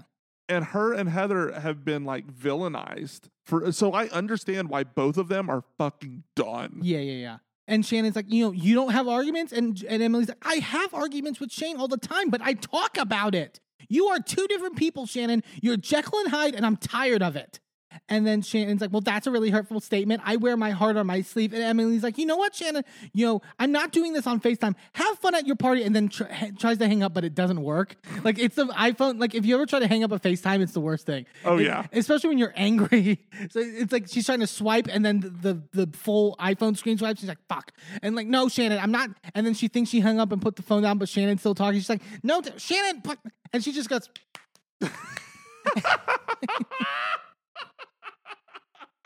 I almost wanted a producer to walk on screen and turn it off for her. Yeah. But I also kind of love them leaving her like swinging in the wind. What's the twisting in the wind? Yeah. It's just Shannon, but then the fourth wall completely goes down after this. Because then Shannon literally turns to a producer and goes, she's not coming. And so now they're basically both talking to producers. And because, I mean, Emily broke it in the sense of like, you're doing this shit off camera. yeah. And then and to me, it put a lot of things in perspective from last season. Last season, I was very Team Shannon in the Gina stuff and the Gina-Emily stuff against her. Because I felt like Gina and Emily were like pulling shit out of nowhere. And it just seemed like they were looking for an issue. But I think what it was, now in retrospect, I think they were trying to do it on the housewife level. Right. Where everything's fair and the wall is up. And you have to sort of like maneuver your way around getting to Right. the issue, right? And I think what happened was they were looked at as antagonists for that, for the most part, by people. I did as well. I looked at them as that. And then I think this time they're like, well, fuck it. Like, we have to bring the fourth wall down. Yeah. We have to tell the audience at this point too, like, no, she is literally one way off camera. And then when we try to talk about it on camera, she then does this shit. And that's not tenable. And it's also not fair. Yeah. Yeah. It's completely not fair. And like, so I agree with her. Like, I'm like, yeah, Emily, you're right. Like, it is kind of bullshit. Like, that we're not seeing, Yeah. that Shannon wants to present one image of John and that's it. And Emily in her confessional, my purpose in calling Shannon was to tell her that I was going to be late to her fiesta, but screw that. I'm not going to go. And you know what? Tacos are my favorite food. So if I'm going to miss that, it's because I'm pissed. And then, but this is where it was like so illuminating. Shannon gets upset and to production goes, you guys have the party. I did not sign up for this. And basically telling them like, you did. This is Housewives. Right. I'm sorry. Did you not read the You've been on this show for how long, Shannon? And you don't understand that this is exactly what you signed up for? right. But I thought it was so interesting her being like, you guys the producers, do the party without me. That then at that point would have 2 attendees. Yeah. It's like, it's like, but it was so fourth wall breaking, but it was so refreshing in that sense. Yeah. And Emily is ranting to her producers being like, I'm sick of the bullshit victim mode where I share things with you and then it's like, oh, you betrayed me. You're on a fucking reality show. Talk about it. Yeah. And Shannon is ranting to the producers and goes, if they're assholes enough to bring up the details, does he spend enough time with me? Shannon, it was almost her being like, well, these are the issues, I guess, in what she's going to like share. As if she doesn't know she's being filmed right now, by the way. She thinks that the cameras, if she says cameras down, don't put this on the show, they just won't. Yeah, the contract supersedes your consent in the moment, unfortunately. Yeah, so she's just ranting to them going, does he spend enough time with me? Is there going to be enough money? His kid doesn't like me. I can't talk about that on camera. And this can't go on camera. Which is corroborated because that fight at the restaurant that we saw on TMZ where was with his child. his child, not with her. Yeah. Or with him. So like, but it's like, we deserve to see that as an audience. I'm pissed a little bit at Shannon. Like, John calls in the middle of this and Shannon's just crying like, Emily just called me Jekyll and Hyde and so I'm going through a lot so I need to call you back. And he's like, okay, Shannon. We then go to Emily and Gina driving to San Diego for this event. This offhanded thing, Emily is like, God, I'm hungry. They should have Grubhub in like helicopters that they can deliver to like a highway. And Gina goes, wait, what? And Emily goes, anyways, so the Innocence Project. It's like, just train of thought. Gina's like, they talk about the Shannon stuff, and Gina's like, no one's trying to hurt Shannon. I just think she's in a really bad spot where she doesn't want to hear it. They end up arriving, and they greet some of the exonerees. We meet Marilyn, who, I'm not laughing. Well, you'll understand why I'm laughing. She was in prison for 28 years, and she's like, I ended up basically on death row. Gina goes, "You got convicted for murder." And Marilyn goes, "Double murder." And Gina like starts scratching her neck. She's so nervous in this moment. I'm like, but she's innocent. And she's like, "So that you did not do." Great. But I get it. Cause it's like, it's like, I'm all for that. But I'm also like, when it's like a double murder, I'm like, I watch enough murder shows But where also- I'm like, okay, but are we like sure? But also, even though she is innocent, 28 years in prison Yeah. changes you. Oh, for sure. Especially on death row. Yeah.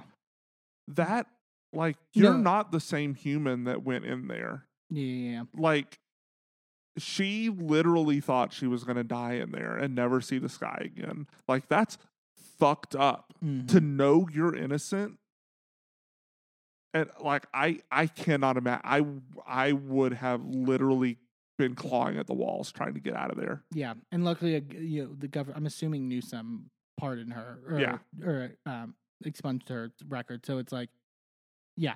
Gina. But then what do you do? Yeah. Like, you have no work history. You know work history. You like. So then when they're like, well, why didn't you work for the last 28 years? Well, I did work, but I don't get to put that on. yeah.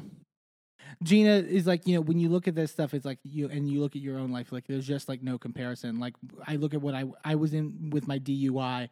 I was in jail for like maybe less than 24 hours. And it's like, there's no comparison to like that stuff. Yeah. They meet with Terrell, who is who Emily first met up with when she was starting the Innocence Project, and his daughter Aria. Just a little sweet moment with them. And he had just gotten basically a bill signed by the governor. I don't think they talked about what it specifically was, but it's about I'm assuming wrongful conviction. Is he the same one that we met last season? Yeah, Okay. yeah. At the little lunch with Emily. Yeah. And I think because I'm assuming because his daughter was really young, that it's like a recent child. Yeah. So like it's good to see Emily's like, it's such a beautiful to see him sort of like rebuild his family, and he's like and he was never when he does his work with the Innocence Project, like there's no bitterness, there's no he just is so passionate about this, and it's really happy. And like Emily's the edit, I busted out laughing with this editing from the editors. It was the most brilliant thing I've ever seen on Housewives. Emily in her confessional, when you do work that's so much bigger than you, it puts life in perspective, and it makes you realize that so many things that we worry about and we stress about are trivial, and you really learn that you don't have any reason to complain. Cut to Shannon at the party. John, be quiet, John. Like freaking out, like having a full breakdown. It took me like a good couple minutes. I was dying. It was so fucking funny. And Shannon's just like, six people are now just not showing up. It's fine. And it's a mess. Guests then eventually start arriving at Shannon's party. Tamara says, and Tamara and Eddie say hi. And this woman who I guess was like the party planner, I don't know who she was, but she goes, if she's the party planner, she was not doing her job because Shannon was doing a shit ton of work. Yeah, but she goes, glad you guys are here to support our friend. Like making the emphasis that like, by the way, like 3 people just ditched Shannon. Just to remember that, Shannon. It's like, don't bring it up right now. Tamara says that Shannon called her hysterically crying before she came to this party. I don't necessarily blame her. I understand, like, I blame her for the overall like situation she's in. Yeah. But in that moment, don't blame her for absolutely losing her shit. Yeah, yeah. Tamara goes, I feel bad for Shannon, but would I go somebody that I got into a fight with and not go to their party? Probably. Taylor and her husband arrive, and Jen and Ryan arrive. Shannon, there was something about Shannon in this she's got her pink like suit jacket sort of thing on, and the little festive like fiesta hat or whatever. And it's so tiny. So tiny. And she just goes, today was a tough day for me because I spent a lot of time putting this together. and I really wanted to have a super fun fiesta. It was giving almost like Jennifer Coolidge. Like, it was something that she would say in her, like, sort of like, it was very much that. It's like the absurdity. It's like, I feel bad for you that you're like crying and hysterically like sort of emotion, but could you take off the tiny hat? Yeah. Please? It's like the way that you're doing it though, I just can't help but laugh. I like, you know what I mean? And then I feel bad for laughing. No, they're here for art entertainment. It's fine. Yeah. Senor Noodles kicks off like, what the fuck? What the fuck? And but they're doing like, so they're doing hibachi, but it's I guess it was like fajitas. Also, there's no noodles in Mexican cuisine. Not really. Why is he?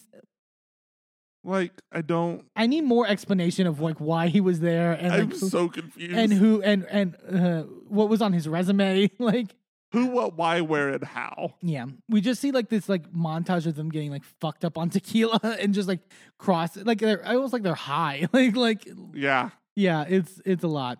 We go quickly to Emily's. We do like a quick thing at Emily's exoneree gala, and like she does a quick speaking thing, and it's sweet. It's pretty straightforward. Not too much there, but the event looks like a big success. We go back to the party. Shannon thinks that thanks everyone for coming, and it's like, Eddie goes, for what it's worth, I'm so glad to celebrate your relationship. Like Eddie's a messy bitch. I'm sorry. So messy. And John goes, not perfect. Nobody's is. Like, but also like shady on Eddie's part for like, you guys were talking shit episode 2 in cut. And Eddie was literally being like, I mean, I don't know how John even puts up with Shannon, like blah, blah, blah. Like David was the best part of their relationship. And here he's like, I'm so happy for you guys. Like, what? Both of those are fucked up to say. Yeah. I mean, I can understand saying the first thing, like, I couldn't be with Shannon because I couldn't be with Shannon. Like, I could not deal with that level of neurotic. Yeah. But, like, to say that David was the good part in David and Shannon, literally fuck you. Yeah. Like, that guy was an abusive asshole. It's like... What? And like, yes, I get it. Like you said, Shannon wasn't the easiest, but like, I don't get it. And like, Tamara talks about it in her confessional, like, when I see them on the surface, I think they're good. Now, do I believe that? No. It's like, what? What does that mean? And she's like, my gut tells me they won't get married. And usually my gut is right. I mean, well... I guess that's you do have a good track record on the show at least. Eddie then after John says the whole like no not perfect, nobody is. Eddie goes, so you want fucking some other girl, like joking, and then Ryan goes, Eddie, that's my job.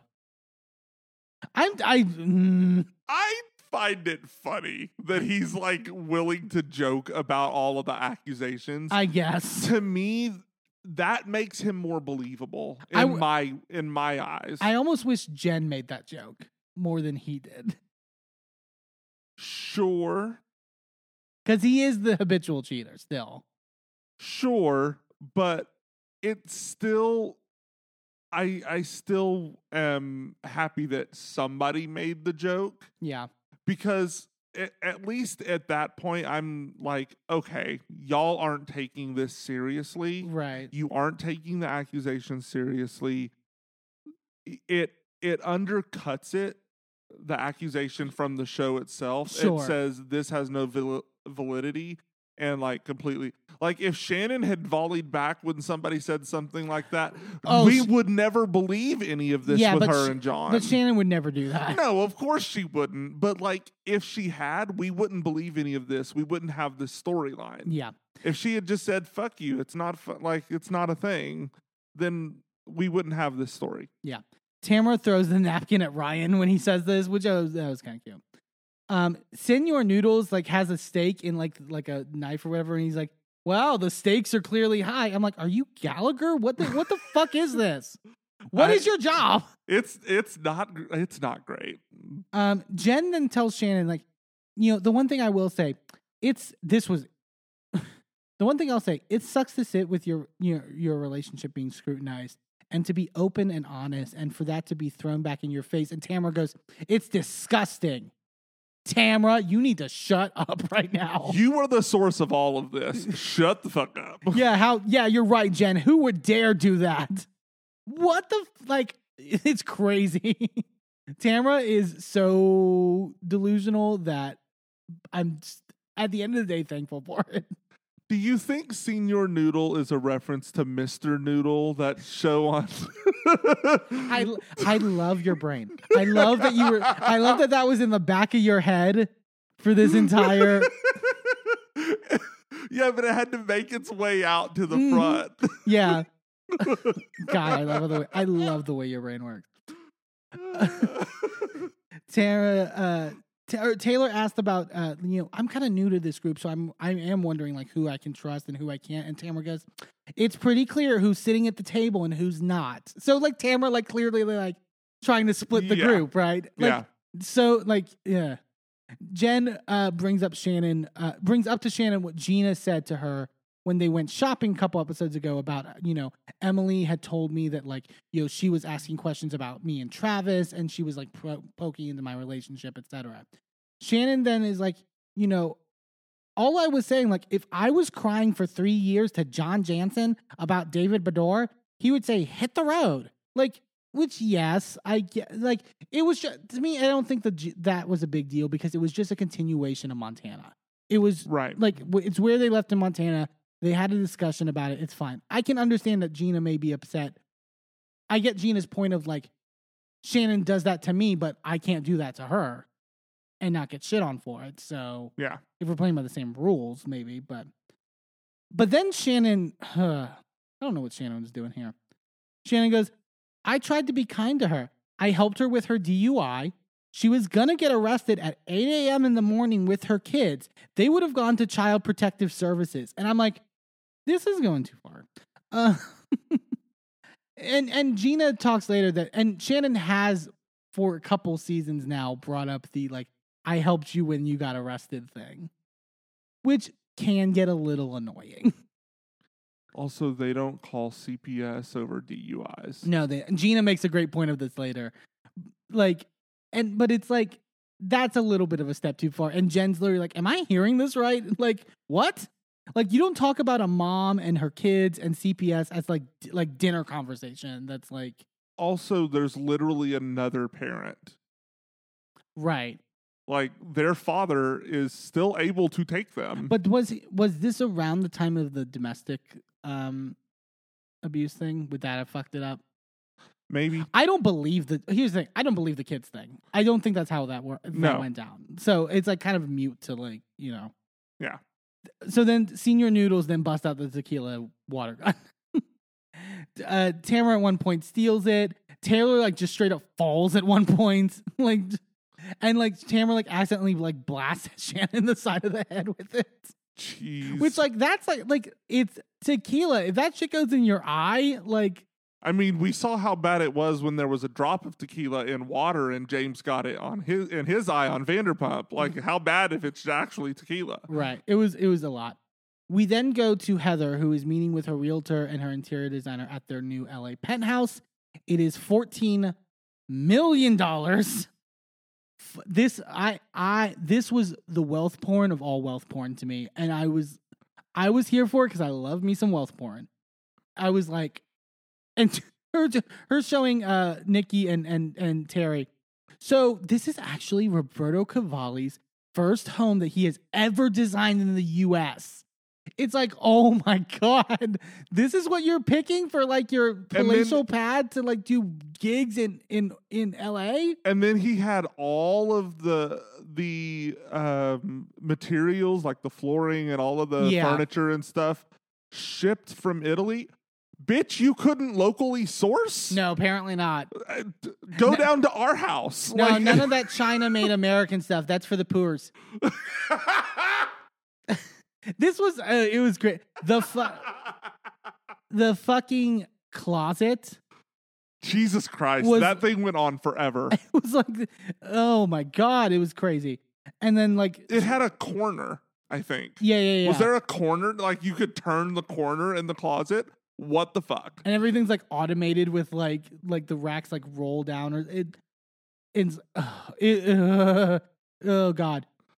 She says that they've basically signed NDAs at this point for like all that stuff, which I love that they're like filming a reality show as they're saying we signed NDAs.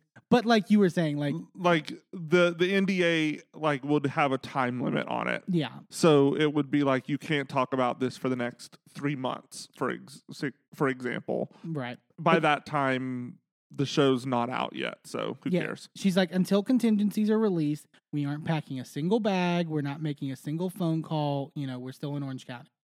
And she says, this isn't a goodbye to Orange County. I'm just seeing someone else for a moment. We then go to Jen's house as Gina is coming over. And as she's coming over, Jen is with her daughter Everly, and they're basically taking care of foster cats because they also do that as well.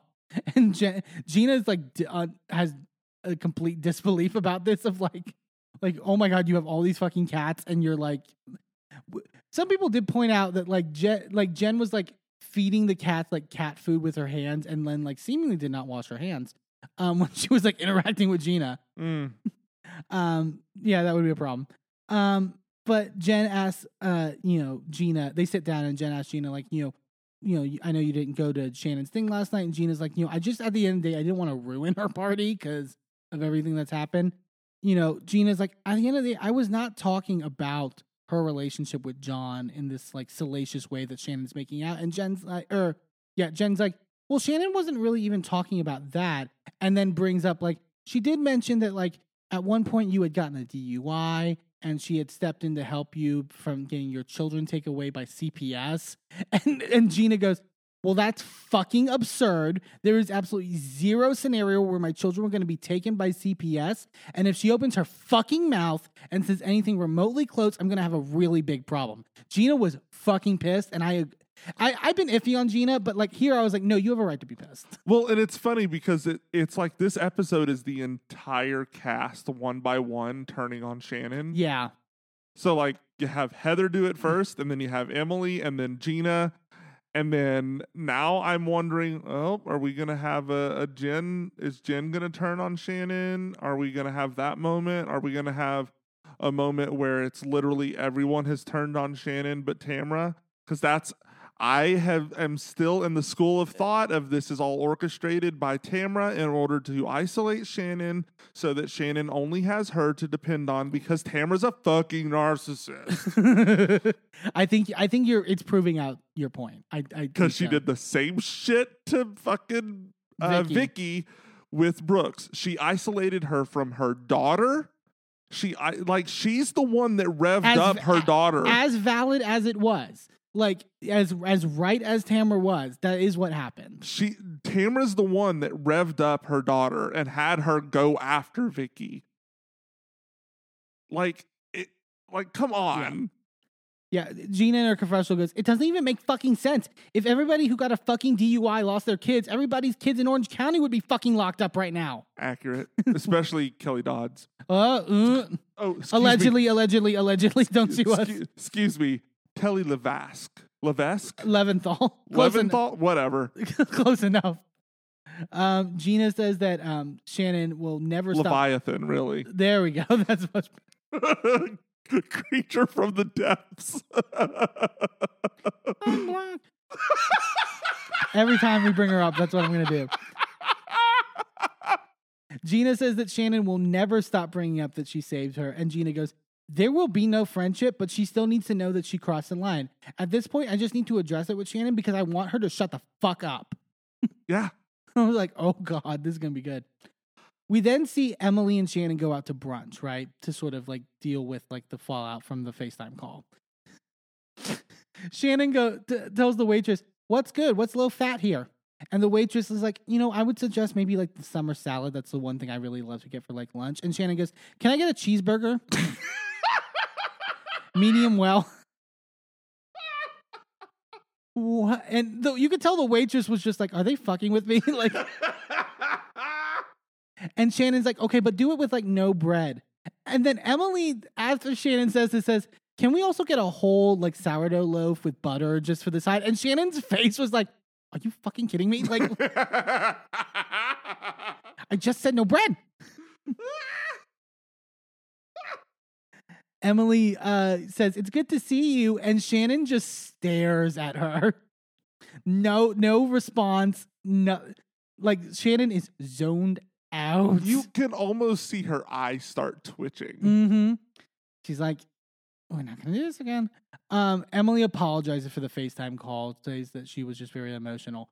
Shannon thanks her, and she's like, I go in all in for a friendship, and if I was concerned, I would sit down with you if I had an issue. And Emily's like, we were concerned about you.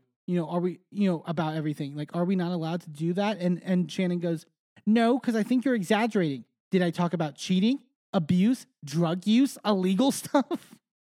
Is that the standard drug use? And like, also, I'm assuming when she says abuse, she means physical abuse. Right. Because I would argue some of the stuff Emily has said is kind of, that allegedly John said is kind of verbally abusive. Uh-huh. So, yeah. And Emily's like, I never said it's anything like that. And your mind was blown about this. Emily goes, I never said it was anything like that. And when Tamara asks me that, I say, no, absolutely not. And then what does Shannon immediately say? What pisses me off is Heather insinuating there's all this fucking bad shit. And you were like, Shannon, did you listen to what Emily just said?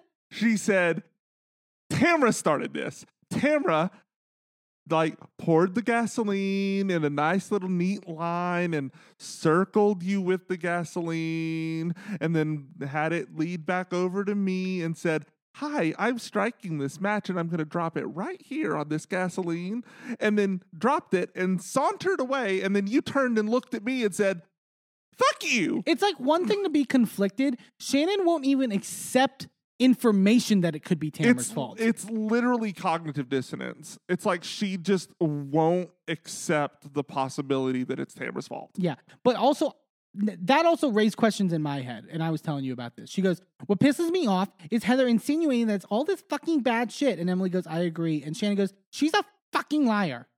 And Shannon's like, Heather's lying when she says all these other women have brought it to her, brought things to you. She says it's you, it's Gina, it's Tamara. She's lying. And Shannon says that, Heather has a history of making things seem worse than they are, which is true.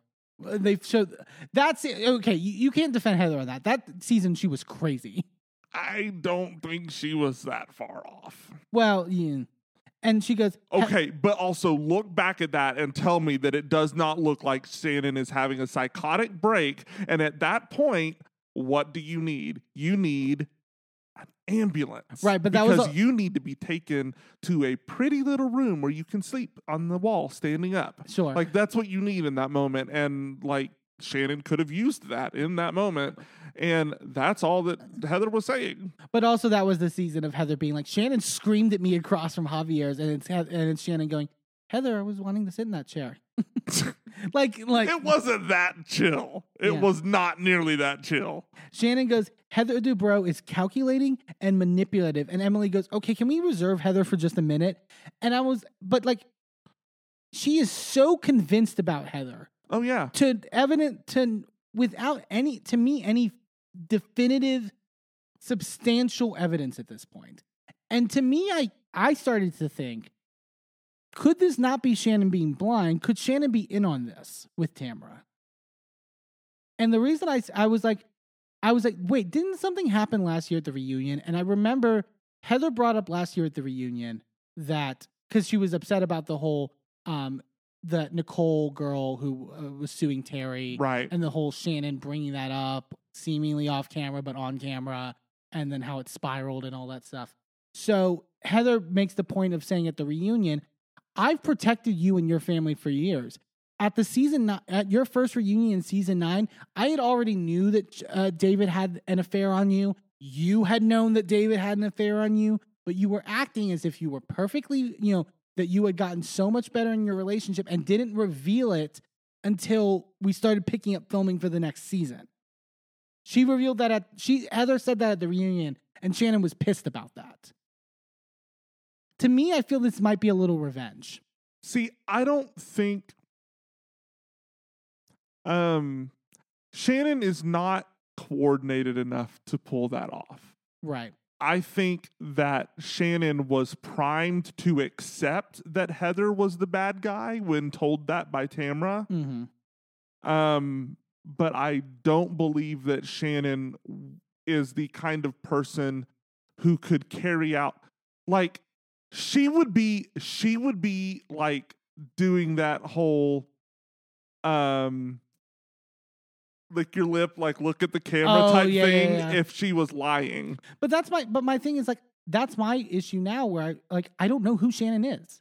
So, like, that's either she is a master actor and has been acting since the moment she got on this show. I don't know about that, but yeah. But she hasn't changed.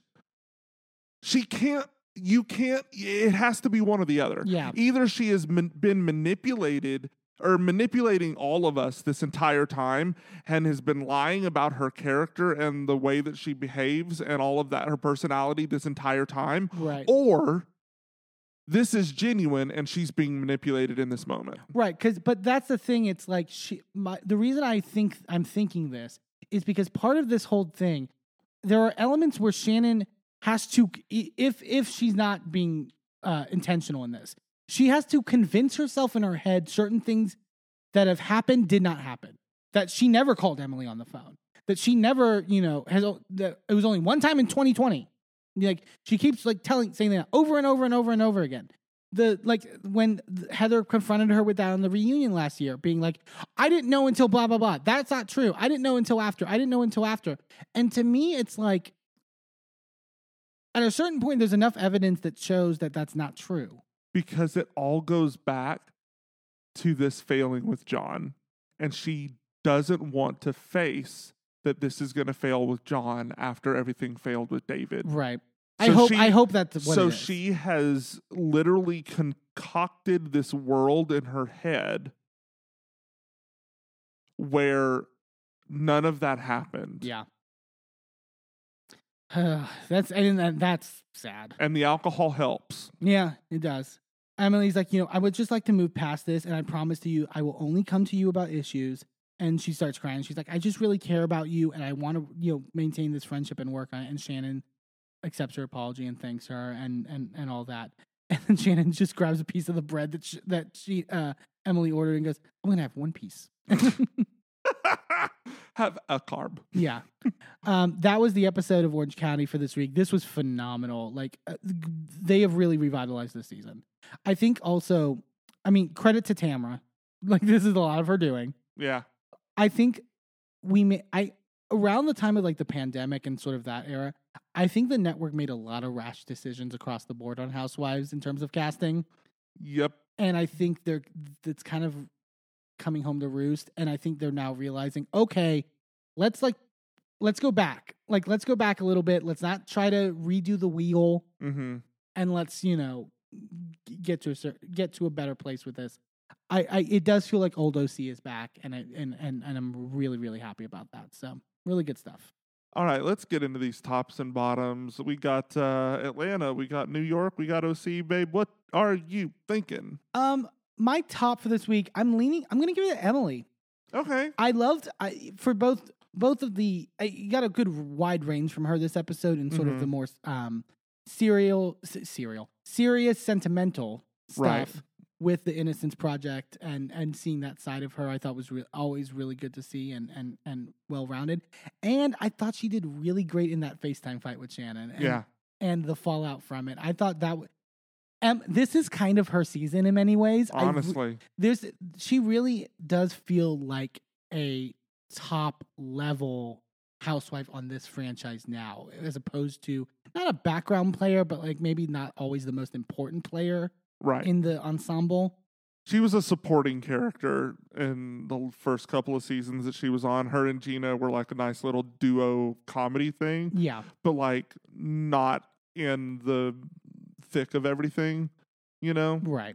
And so, so she'll be my top for this week. My bottom, I am going to give it to Aaron over on New York. Really? There is no excuse at this point of how terrible you are at throwing parties. I'm sorry. There's just not. Like, I gave you the Hamptons. That's one thing. Your heater broke. Gotcha. Like, there was no excuse for people not to be fed. There was no excuse for the speeches to go that long when you knew they shouldn't be going that long. And you either didn't tell anyone or like just let them do whatever. Like, no, you got, and we know you can put your foot down. We see you in your job on your day, in your daily life. We see the way you are generally. We know that you can fucking put the effort in to make a good fucking party, to make sure people are actually fed. Like, it's getting really, I was kind of in like previous episodes being like, okay, guys, you're a little too hard on her about the food stuff. No, I get it now. I totally get it now. Like, yeah, it's, girl, get it together, please. What about you, babe? What are your tops and bottoms? So I'm gonna start with my bottom because it is such a downer. I'm gonna give that to, I'm gonna co-give it to Drew and Ralph. Yeah. Drew overall, just in this episode, like how much she was just like protesting too much. Way too much. Girl, if you've got nothing to hide, then why are you hiding? Mm-hmm. You know, like, come out into the light of day. We got rainbows out here. It's fun. You know, it's fun. But like, just, it's less about her being the bottom in terms of you are awful, right? And more in terms of, girl, why are you doing this to yourself? And I get it. I've been there. I've literally had that same struggle. But girl, at your big age, and you could be the hero. You have one of the worst house husbands of all time, to where you can absolutely be the hero in this divorce, and I don't think you're going to get that. No, you're not. You've squandered that. You literally had a 3-year arc of laying out on camera why you're divorcing this man. Right. And you fumbled it at the end. you really fumbled it. Like those really bad football fumbles that just like it terrible. It's awful. But I cannot let Ralph not get absolutely reamed for that bullshit way that he acted in that trailer. Oh, gross. That was disgusting. Like, it gave me chills. It gave me serial killer vibes. It gave me like, it was bad. Yeah. It was like, girl, run. This went from a cute little love story to obsession. And he is Ali Lauder. It means for her to say, I'm not doing anything until I'm doing like Lifetime movies. That was a Lifetime movie. That was we were seeing it play the fuck out. Like, next scene is him standing over you sleeping. Like, get the fuck out. Lock your doors. Like, girl. What are you doing? Absolutely not. So, my top for the week is Tamra. Okay. And not because she did particularly well this episode. We didn't even really see her this episode, like, hardly at all. Again, like I said, she had a super soaker full of tequila. That's all we saw from her, right? Yeah. But every bit of drama that we saw in this episode was orchestrated by that hoe. And it doesn't matter. Like, you can say what you will about that being fucked up, that she's doing this to somebody that she like considers her closest friend.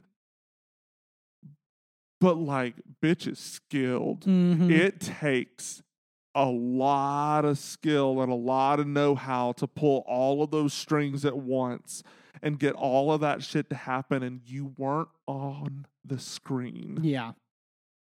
You weren't on the screen because you were in Video Village producing this shit. Yeah, honestly, give her the credit. And when I say that, give her the literal credit on the episode. Like, honestly, it's like, bitch, well done. Yeah. Well done. Hey, thanks for tuning into this episode of A Gay and His Envy. Join us next time for more of our recaps and hot takes. And be sure to subscribe and leave a review wherever you are listening. And check us out on our social media at A Gay and His MB on all the platforms. A special shout out to Shane Ivers, who wrote Pulsar, the song we use for our theme. I'm Eamon. I'm Merlin, and we're out. This show is a member of the Sorgatron Media Podcast Network. Find out more at sorgatronmedia.com.